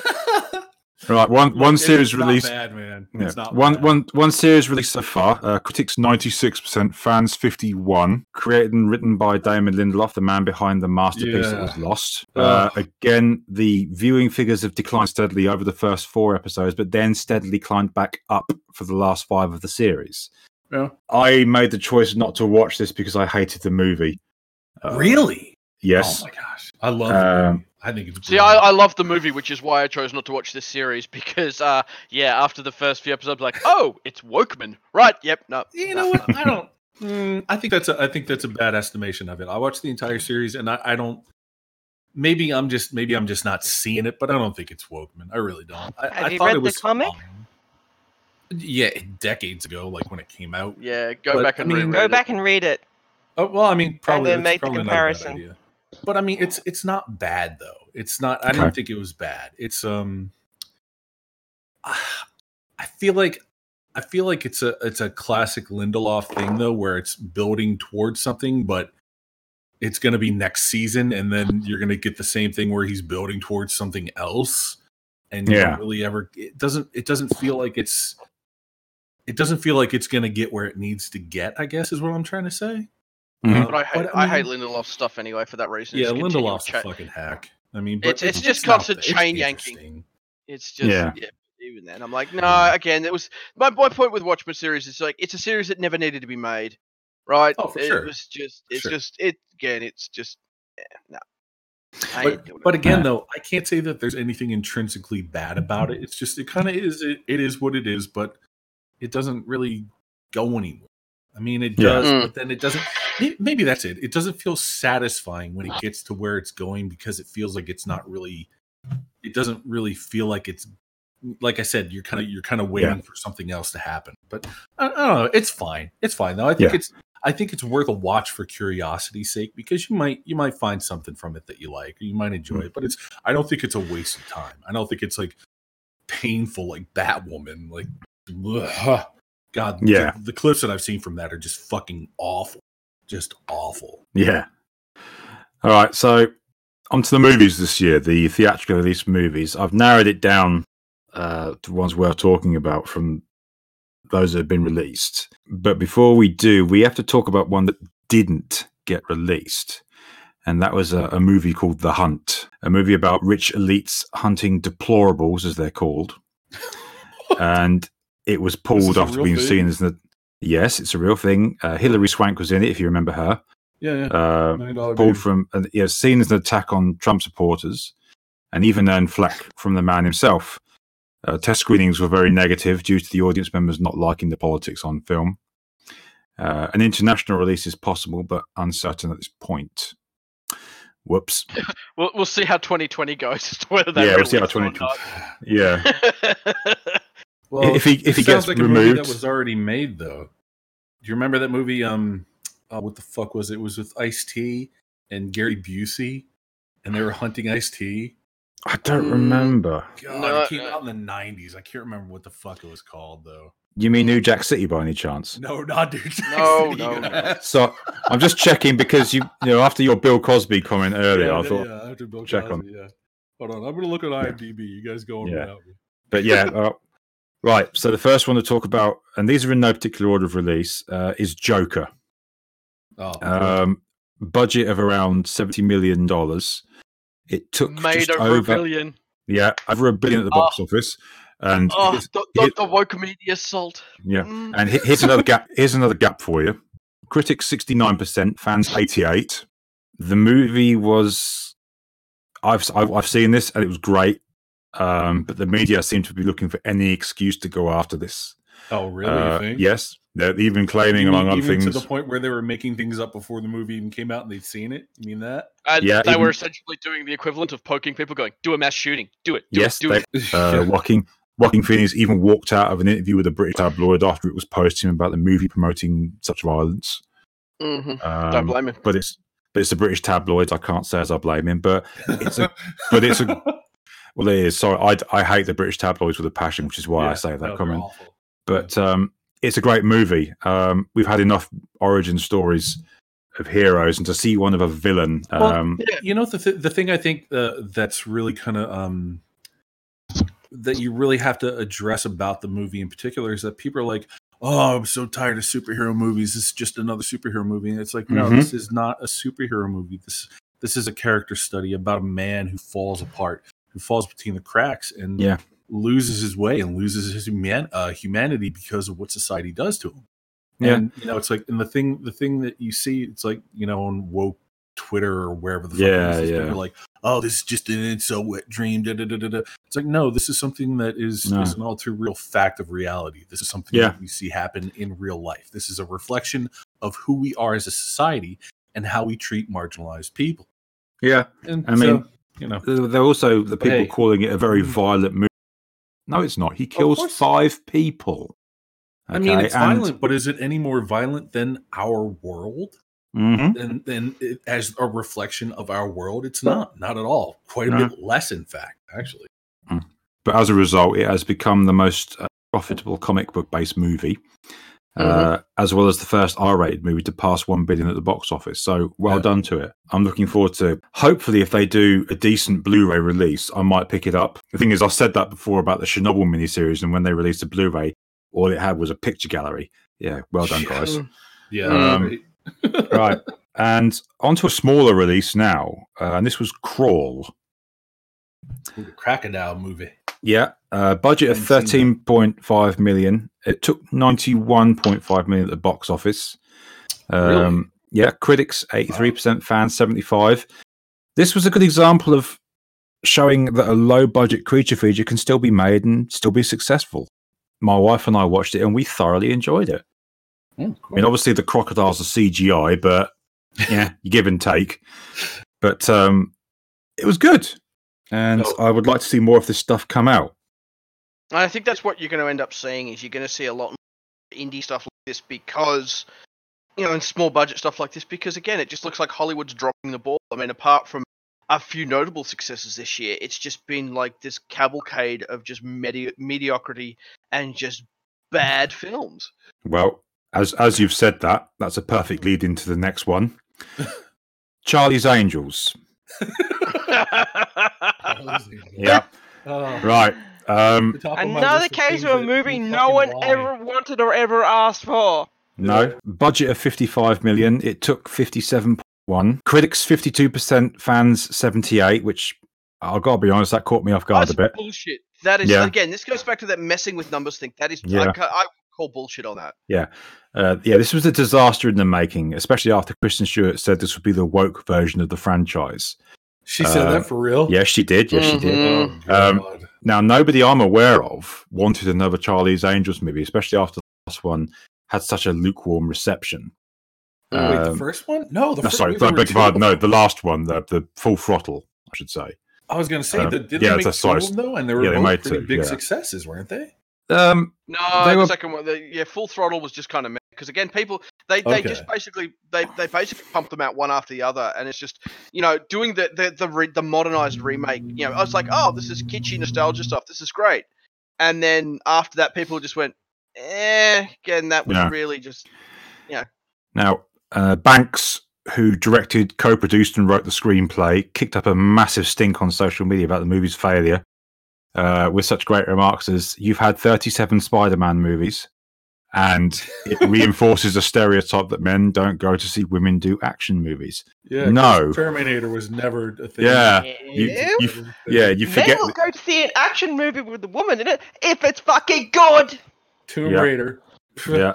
I mean, that wasn't even good, and people went to go see those fucking terrible things. I mean, come on, dude, get out of here. Yeah. So, I mean, I love the funny thing, Banks. I think she's fucking really good, but man, stupid shit like that. Come on. Yeah, she knows better.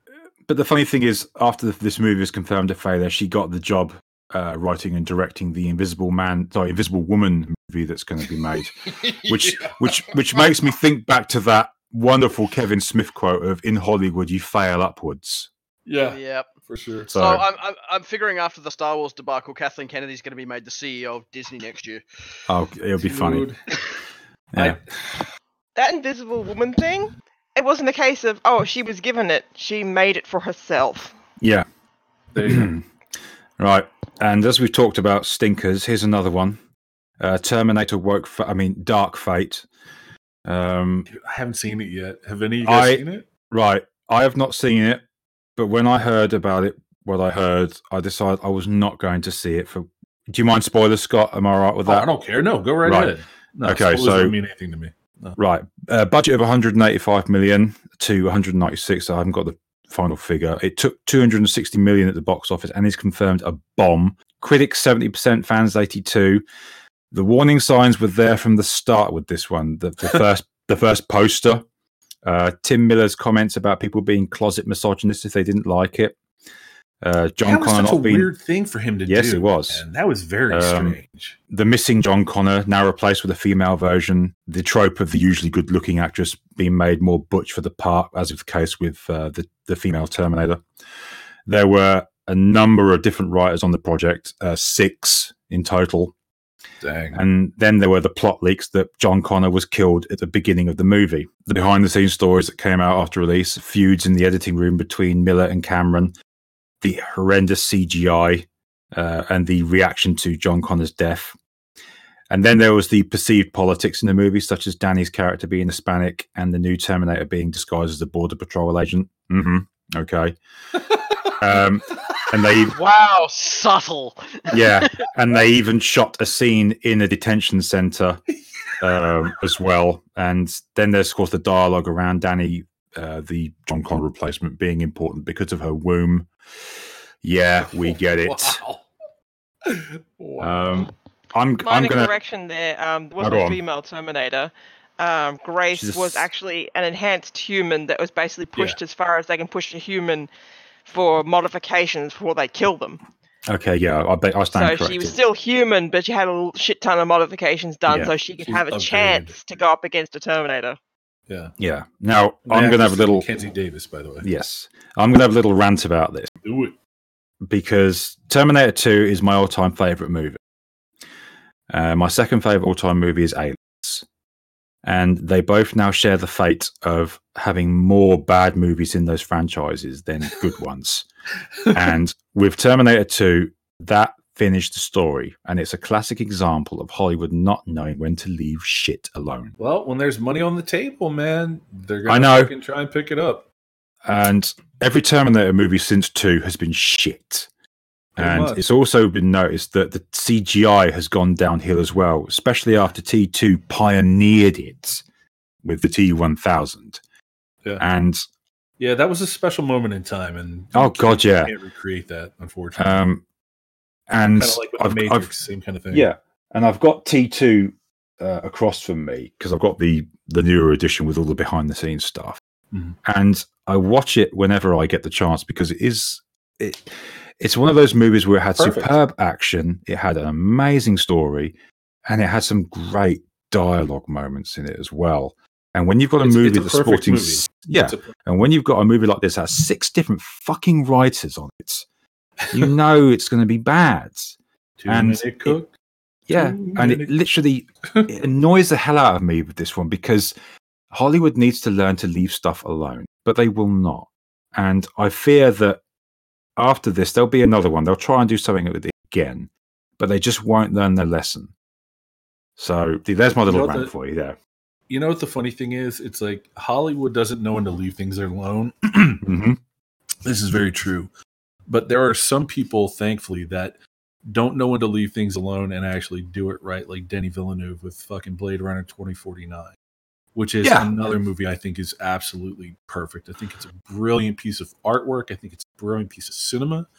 But Villeneuve, it's another one of those moments, just like T2, where you've got this confluence of events that's coming together to create something that it's a special, unrecreatable moment in history. Yeah. Like T2 is one of those moments. Blade Runner 2049, for as little attention as it got, which is a damn shame because I think it's one of my favorite films ever. I think it's a beautiful piece of work.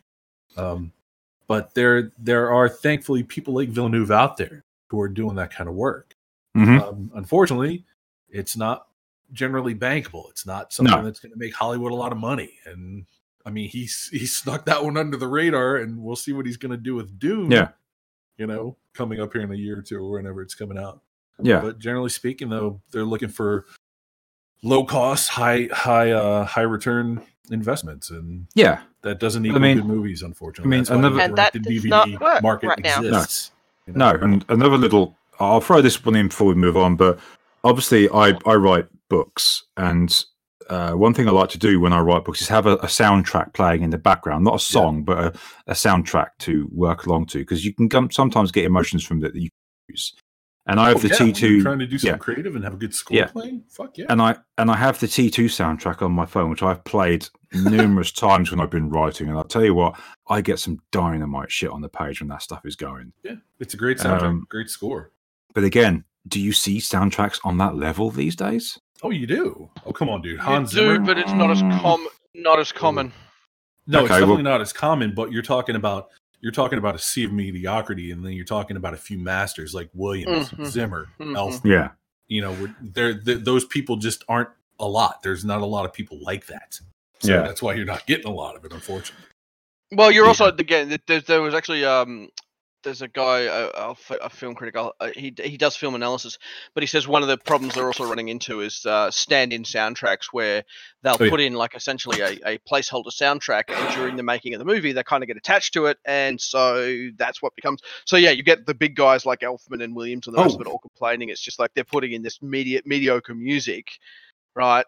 You know who somebody did a video about that. There's this guy. He doesn't make videos anymore, sadly. It's Every Frame of Painting. That's what I'm thinking of. We're thinking of the same video. I love him. God, I miss Tony so much. He does the best shit. But he does that video about how they're like, well, I want a song that sounds like this. And they're like, so they go ahead and they put that song in there, and then the directors are like, oh, let's just keep that one. Let's get that one. We'll use that. And and you run into that problem where you get the same stuff recycled over and over and over again just because it hits a certain emotional beat or, whatever. Yeah. But it for me, it always goes back to that lack of creativity seeing now.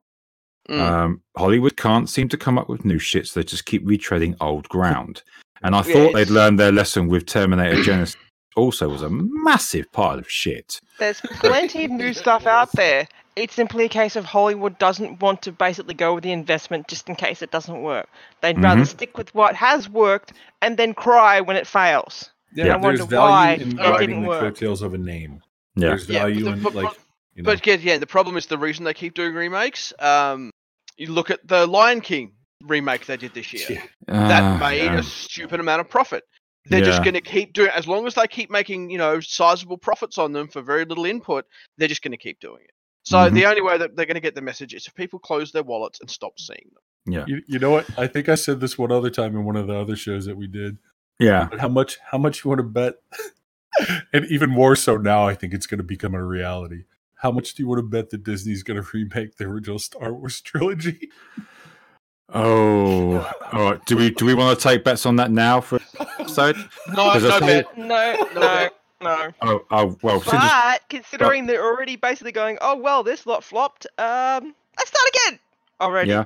All right. I'll tell you what, Scott. I'll tell you what, Scott. I'll go with you on this one. I'll say, yeah, even if it's not live action, they might do it animated. I'm saying, but the more I think about it, the more it feels like I can almost feel it coming, man. I'm just kind of like, I reckon it'll happen, but I reckon basically they'll let this lot just sort of fester off and talk about it. Probably 10 years they'll do it, but not. Oh, I think it'll be sooner than that. It'll probably be a Disney Plus exclusive too. I'll bet. I'm telling you, man. I'm telling you. Mark my words. On to the next one then, and it's in the latest release, but I've included it purely for the bants and lols we can have with this, and that was Cats. Yeah. A $95 million furry porn commission. Yeah. It cost $95 million? Yeah, right. Yeah. Not yet. No, I've got no information on what it's taken yet because it's not long been released. But so far, critics 20%, fans 68%. I watched the trailer for this and I was creeped the fuck out because it just didn't look right. Yeah. As someone who's actually seen the live show, the live show costume work was 20 times better than this abomination. Yeah, but it's just... That actually looked like cats, like anthropomorphized cats. Yeah. And it just did... Yeah. Yeah. It didn't look right. And go on. Well, besides James Corden? Well, no, it's fucking... I don't even consider that person to be real. Anyway, I wish I could join you on that, but go on. Right? Yeah. But the fucking thing that I was watching the trailer for it, or the commercial or whatever, and it like the faces were all too big for the heads. Yeah, and it didn't they looked like they were sliding around on the fucking whole heads. Thing is going to be used as a lesson in film and animation of this is what the Uncanny Valley looks like. Yeah. This is the Uncanny Valley done as a movie. Now I want you to sit here and try and watch it for as long as you can before you just have to leave the room. Right? Yeah. That's been the biggest complaint as see? well. It's just it was just so Uncanny Valley, it was creeping people out. Yeah. Mhm. Oh, you want to add on to that creep factor? Yesterday I watched this guy's channel, Stoned Gremlin. He does midnight reviews, as in he goes to see a movie with friends and they just hop in his car and have immediate chat straight after about it. Wait, is it? And he went to see Cats, and he was sitting there grinning like a Cheshire cat, basically going, I had fun! I felt like I was high the entire time! Sorry, But Scott, you were trying to... Oh, no, I was with going to him say... is basically like, this felt like someone basically went, can we get away with doing a fetish film? Can we? Oh, we can. Yeah. Go on, Scott, you're trying to say something there. It would be funny to like, and I don't know how you would pick these people out per se, but you know when they have like a horror movie and they put the camera in there to see the audience reaction. Yeah. Like, I would love to see what the audiences look like that are going to see this, because not that you could tell who's a furry in the audience. But I would it's like you look for the suspicious bouncing move. You go, there's the furry. Get your hand off it. I would have to imagine. Yeah. Oh, well, a lot of fucking furries going to see this movie. Well, when he went to see it, the cashier was actually very happy to give them tickets because only 2 other people had bought tickets. Wow. They're actually really delighted. Like, you're actually going to see Cats? Oh, this is great! They're like, Yeah. This is another thing. It's kind of like, who asked for this? Like, Yeah, exactly. You know what? Yeah. It's funny, like the Charlie's Angels thing, I don't think I saw a single advertisement for it until the movie came out and was getting slammed. And I was like, wait a minute, what? There's a Charlie's Angels movie? Like, what? Yeah. And then, like, this Cats thing, it's kind of like the same thing. It's like, Cats? What? Who? What? Oh, I'm glad it failed, because again, it means we're not going to see a Hollywood and shit just made in the movies, or worse, they are, and it's just going to be like, oh, cringe. What apparently freaked out the girl that went with Stone Gremlin for this the most was the fact that she's like, so many times she's like, I had to keep reminding myself, no, that is not a butt plug with a tail on it. That's actually like above where the butthole is. Oh no! But so many times she's like, is that coming out of the butthole? I think it's coming out of the butthole. Oh wait, no, it's not. And apparently, one bit that freaked her the hell out to the point of nearly walking out was apparently there's a scene with Rebel Wilson's character, and they have anthropomorphized cockroaches. Like, she basically goes, they're cockroach people. And she eats them.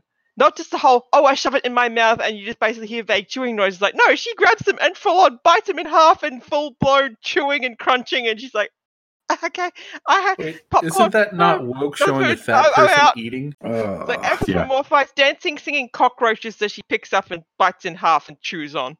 Yeah, but that's not very woke, though, showing a fat person eating food. Apparently, they're very thankful she's very brief. All right. So the next one then, and this I'll give it a praise here for being an original piece of cinema. This was Knives Out, a budget of 40 million. It's taken 167.5 at the box office. Why do people let Rian Johnson do things? Well, here's the thing: critics 97%, fans 92%. A lot of Star Wars fans wanted to see this fail, but it's done very well and it's been received very well. I'm not going to. Generally speaking, it is like people saying it is a good movie for what it is. Yes. Mm-hmm. Except for the whole, he literally has an insert character, which is entirely the character is like, I'm pissing on fandom, I'm pissing on everything else, I hate everything because I'm an awful person. Blah. Remove that. It's actually an okay movie. So I won't dwell on that too long, but it is what it is. People wanted it to sink, but it hasn't. So, it's one of those. Right, next one, Rambo: Last Blood. Have you seen it? No, I've not seen it. I have been told it is awful. Yeah, it's a budget of 50 million. It took 91 million. The big difference here: critics 27%, fans 82%. Yeah, because the critics went on again. This critics being again. They're like, Rambo taking, he's picking on immigrants, etc. I'm like, yeah, immigrants who are cartel members who are trying to kill him. Yeah, right. So they went after it. Yeah, it's good for what it is. It's a Rambo action film. It is basically the way that they were always more or less going to end the Rambo thing. Right. Mm-hmm. It's a Rambo action film. It's a popcorn movie. It does exactly what's advertised on the box. Yeah, but they went after it for its showing of a crime-infested Mexico. An insecure U.S. border. That's a stretch. Yeah. An insecure U.S. border and the usual white savior narrative. However, it actually earned a very negative response from David Morrell, who wrote the original book, saying he was embarrassed to have his name associated with it. Ooh. Yeah, but you find a lot of, there's been a lot of authors from that period, like the 80s, whatever, who've gone bloody woke now that they've got off cocaine. Stephen King, the guy who wrote Neuromancer. Stephen King did a lot of cocaine, and he fully admits it. William Gibson. Gibson, he's gone wokey as well. It's just, so you get a lot of those guys who basically wrote all these, fantastic books in the 80s while doing a lot of cocaine. And then, now that they've sort of, now they've sort of gone modern woke. So they've grown up. They're doing better now. Yeah. They're doing better now. Own what you did. It's just, but again, I find it really disingenuous like that, where they're just going, I did all this stuff. Oh, now I'm really ashamed of what I did. Mm-hmm. You know what's funny about that? Shane Black did Predator, the original Predator. Fucking comes back and makes a fucking terrible movie. It doesn't apologize for it though.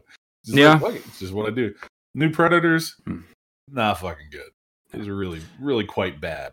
I was kind of bummed out because I was hoping, I was like, all right, Shane Black, he's fucking doing it. Yeah. Shane Black makes good, fun 80s action movies, but man, that was just fucking painful.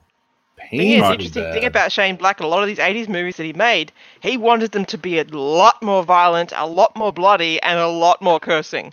Yep. But the studios cut it back. Yes, again, the Shane Black stuff. Shane Black needs to stop letting the studios walk all over him. Because when he gets to do what he wants to do, he makes fantastic films. When he lets the studios dictate, and then he has to push it out to PG-13, it ends up just being bad. Mm. Well, yes and no on that. Well, let's debate for another time. But for the final one, before we go on to a little debate, Black Christmas, the second remake of the... Hang on. The second remake of the 1974 Canadian slasher. Budget of $5 slasher. Yeah, budget of $5 million. Took 8.5 at the box office. Critics 39%, fans 30%. This is seen as the feminist take on the slasher movie, apparently. Oh joy! Yeah, but it was also, as a result, a sign that constant remakes really are not a good thing. Well, it also fails in the fact that the Black Christmas, most people don't realize this, but Black Christmas was actually the first slasher movie. Yeah. Before the genre really got picked up with the likes of Halloween and whatnot. And back then, it was very controversial because it ended with the fact of the killer was not revealed, the killer was not stopped. The killer got away with it. And it was like, holy, what? But the people's, like, the girls meant to survive and people are meant to, like, get the guys meant to get it and whatever else for being evil. So, no, he was never identified and he walked away from it. Oh, I didn't know that. Yeah. Interesting. That's what made, that's what sort of stuck with people with that, but it didn't hit that cult status until Halloween was made. That's when the slasher film really kicked off and the cult status of slasher films took off. Okay. Interesting. I didn't know that. All right. And it was very interesting in the way it was done is that in that time, the killer had no particular MO in the way he killed them because each person he went after, the young girls and an older woman, the matron of the dormitories, he killed them in all different ways. And when he called, they based the way he spoke on the Weepy Killer in that he would carry on and change his voice and just ramble. Yeah. That's what made him so scary because I realized, and also the first play on, the killer's in the house because all the phone calls are coming from somewhere in the house, but they could never identify which room it was coming from. And of course, they tried to remake that modern times. Doesn't work. And doesn't work. Crammed in feminism. So it was doomed to fail. All right, so I'm going to finish on a debate before we do predictions for the new year. Is it fair to judge a movie on its trailer? Because this year I have said several times I'm not going to see a movie because the trailer looks shit. And I've been called out on it. But I stand my ground on it because isn't that what a trailer is meant to be for? To tempt you into seeing a movie. Am I right or am I wrong on that? It's for me at least, it's a yes but no. More yes than no. Because there have been some movies that have been absolutely awesome, but they've suffered for the fact that whoever did cut the trailers was an absolute dipshit. Can you name an example? Didn't cut them correctly. Judge Dredd. Dredd. That trailer was cut horribly, did not reflect what the movie actually was, thus it cost the movie in the end. But the movie's now cult status because people realized the way it was cut did not reflect anything to do with the actual movie. Another problem with that too was their whole advertising budget was jack shit for that film in the first place too. So even with the bad trailer, it wasn't getting the exposure that it needed to get. It was not. But the trailer was cut did not do any was favor. bad. Yeah, it was. Another one that was a badly cut trailer was Crimson Peak. It tried to make it out like it was a full-blown horror movie when it wasn't. Okay. It was basically a thriller romantic story, like sort of love story with ghosts in it. But they try to portray it as, it's a bloody horror movie with these horrible ghosts and things, and that's not what it was at all. Yeah, because I mean, one trailer that I remember getting a mortified reaction was the original Sonic the Hedgehog trailer before they had to update or change the look of Sonic because of how hideous people found him. Yeah, that was a bit of a trick with that. They've actually sort of hinted that was a tester. It's like, will people accept this? And the studio has basically gone, will people accept this? No? Okay, then we'll suddenly go, oh, whoopsies, oh, how terrible. We'll fix that. They already had it in the wings. Yeah. Yeah. So then we'll sack the animation studio that did all the hard work and made it look. They actually, no, I'm not kidding. They shut down that studio. I remember reading about it. Work, so. Did they really? That studio also did the Lion King, the live action Lion King. So, what about you, Scott? Do you think I'm off the mark on that one, or am I in a good thing? Here's the thing. I never trust reviews. I never trust trailers. I never trust word of mouth unless it's somebody I've known for a really, really long time that knows what I like. Yeah. Because I would say probably, and I don't think this is overstating it. I would say 9 times out of 10, a trailer never hits the mark for me. Okay. A review never hits the mark for me because I've said it before. I'm a film snob. I'm absolutely a fucking film snob. I always have been. But I love all different kinds of movies. I love movies. Yeah. I love film. I love cinema. I love cinema. It's great. But yeah, no trailers. I don't pay attention to anything like that. Like even if it's a bad movie and people are like, don't see it. I'm gonna see it. If I want to see it, I'm gonna see it. So it's kind of like I do my best not to judge a thing until I have seen it, until I actually have firsthand experience of it. Because like fucking what's her nuts we were talking about earlier, who was like talking shit about whatever, fuck, I forget what the example was, but they were talking shit about the thing about Blake Northcott, and fucking closed down their Twitter because they didn't know what they were fucking talking about because they had no idea because they'd never actually seen who this person was, and they're calling Blake a fucking neckbeard. It's like that kind of thing. It's like you just look like a fucking idiot, you know? And so like I'm a firm believer in, even if you think it's going to be bad and, you know, see it, find out for yourself, and then fucking talk about it and then talk shit about it. Because if you haven't put in the time, then I don't think you really have a fucking leg to stand on. So I think it's like, that's with the thing with trailers. It's like, trailers don't tell me anything. They're not giving me any information other than, please come watch this movie. Give us your money. You know, it's just like, it's not telling me anything I need to know. So again, I tend to sort of sit in the middle of like, yeah, trailers can, you know, they should sort of try and motivate you to see the film. But again, there's a lot of examples of trailers that have just been cut horribly, that were completely unrepresentative of the film. And you tend to find the cult films tend to be those ones. Yeah, it's a cult film. Yeah, no one saw it in the cinemas because the trailer was awful. But then through, you know, trusted word of mouth, people went, oh, this is actually a really good film. And it becomes a cult film. So, yeah, like I said, and reviewers, again, I don't trust reviewers more than I trust trailers because, you know, you have reviewers. Because I remember there's one classic example I remember back in the day, when I was a boy, when the original Matrix came out, right? And I remember reading a review from this hipster garbage thing in Perth where the reviewer clearly hadn't seen past the first 15 minutes of the bloody film.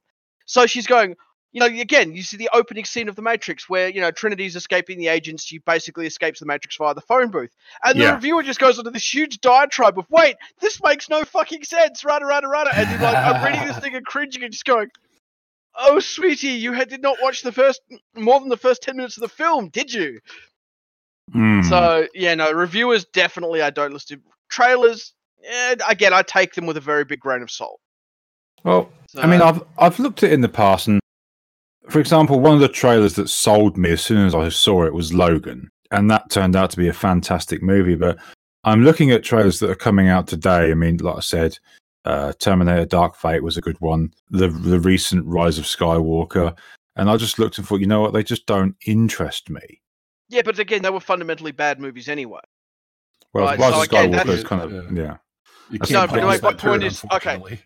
So my point would be there is find one where the trailer sucked but the movie was good, right? Because that will tell you. Whereas you're going, hey, these trailers don't make me want to see the movies. I'm like, yeah, because the movies are shit, right? So they're kind of reaffirming that, that's kind of going, the premise of no, these trailers are giving you an accurate depiction that you don't want to see this movie, but you will have trailers out there that were just terribly cut. Yeah. That gave, and then it turned out to be a really good film. Okay, fair enough. All right. Oh, what also I hate with trailers is when you realise that they've given away the entire plot in the trailer. Yeah. So whoever cut it decided instead of giving hints and tempters to say, "Is this interest you? You want to go see this, right? To see what's going to happen, see what the story is." Instead, they're like, "Here's the story, top to tail. You don't need to see the movie now because you know everything's going to happen." So they revealed this in the show. They showed this in the trailer for Terminator Genesis when they showed that John Connor was a Terminator. And to me, that was a massive... That wasn't John Connor. That was another guy who they thought was one of their people. Turned out to be a Terminator. No, that was John Connor. Yeah, it's John Connor. Yeah, John Connor. Okay. It's been ages since I bothered to watch it. I've forgotten large chunks. Yeah, because when I saw the trailer, I thought, hang on, John Connor's a Terminator now? No, you're thinking of Terminator for Salvation. Yeah, and it was... right. Yeah, and it was a massive spoiler that they put in that trailer. So, yeah, I see your point there. You know what? I wonder. Here's something to it. Let me add a wrinkle to it because we're talking about like trailers. Trailers aren't done by the people making the movie. They're done by trailer houses. Like as was the issue with Suicide Squad, where the movie ended up actually being edited by the trailer house, and that was one of the big issues. But anyway, that's neither here nor there. Yeah. But like, I wonder if it's an issue with with the studios where instead of having the final say when the trailer's cut by somebody who is not intimate with the material and doesn't know what is, but are just trying to get, something snappy and something catchy.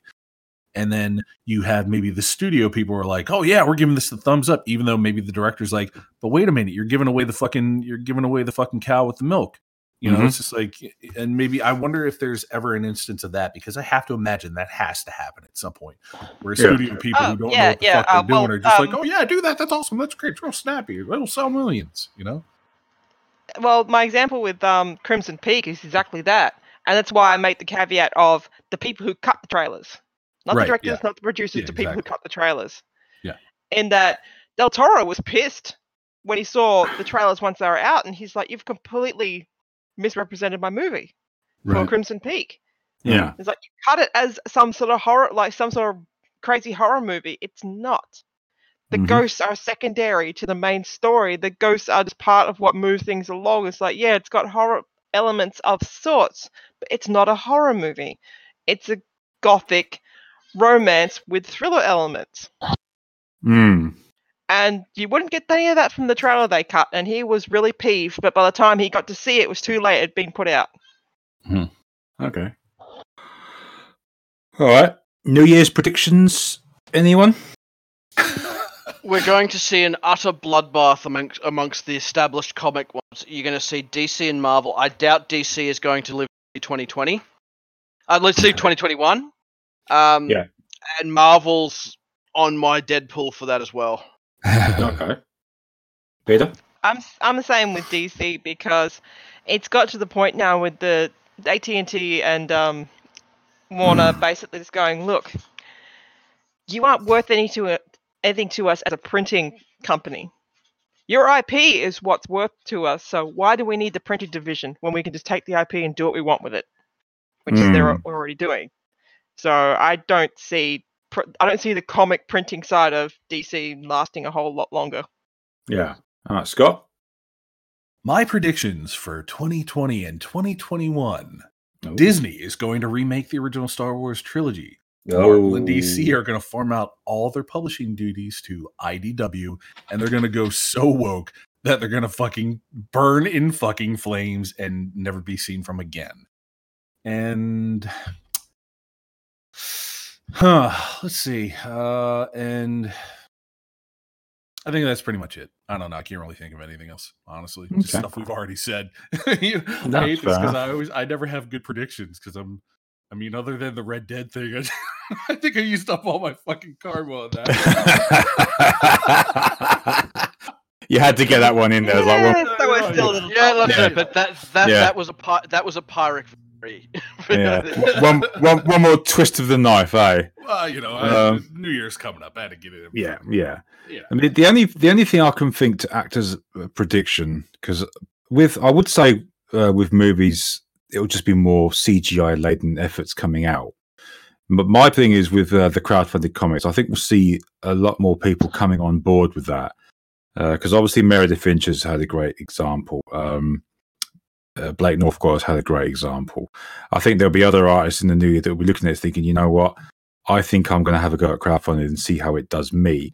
Because one person I think I've heard say something about it in the past was Sean Gordon Murphy, who does the Batman series that's going on at the minute. Batman White Knight. That's the one. I think there will be other artists that will jump on that train because of how profitable it is. So that's the prediction I've got.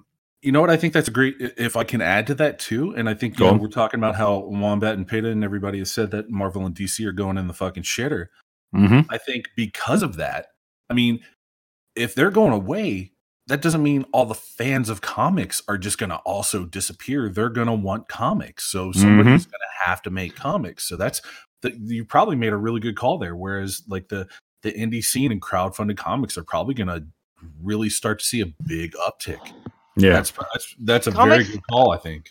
Yeah, comics have always been a thing. It's just like for a long time there, online comics were what people did to fill in the gaps for, I want a comic like this, but the big guys aren't making it. Yeah. And I'm going to try to do it myself by doing it online.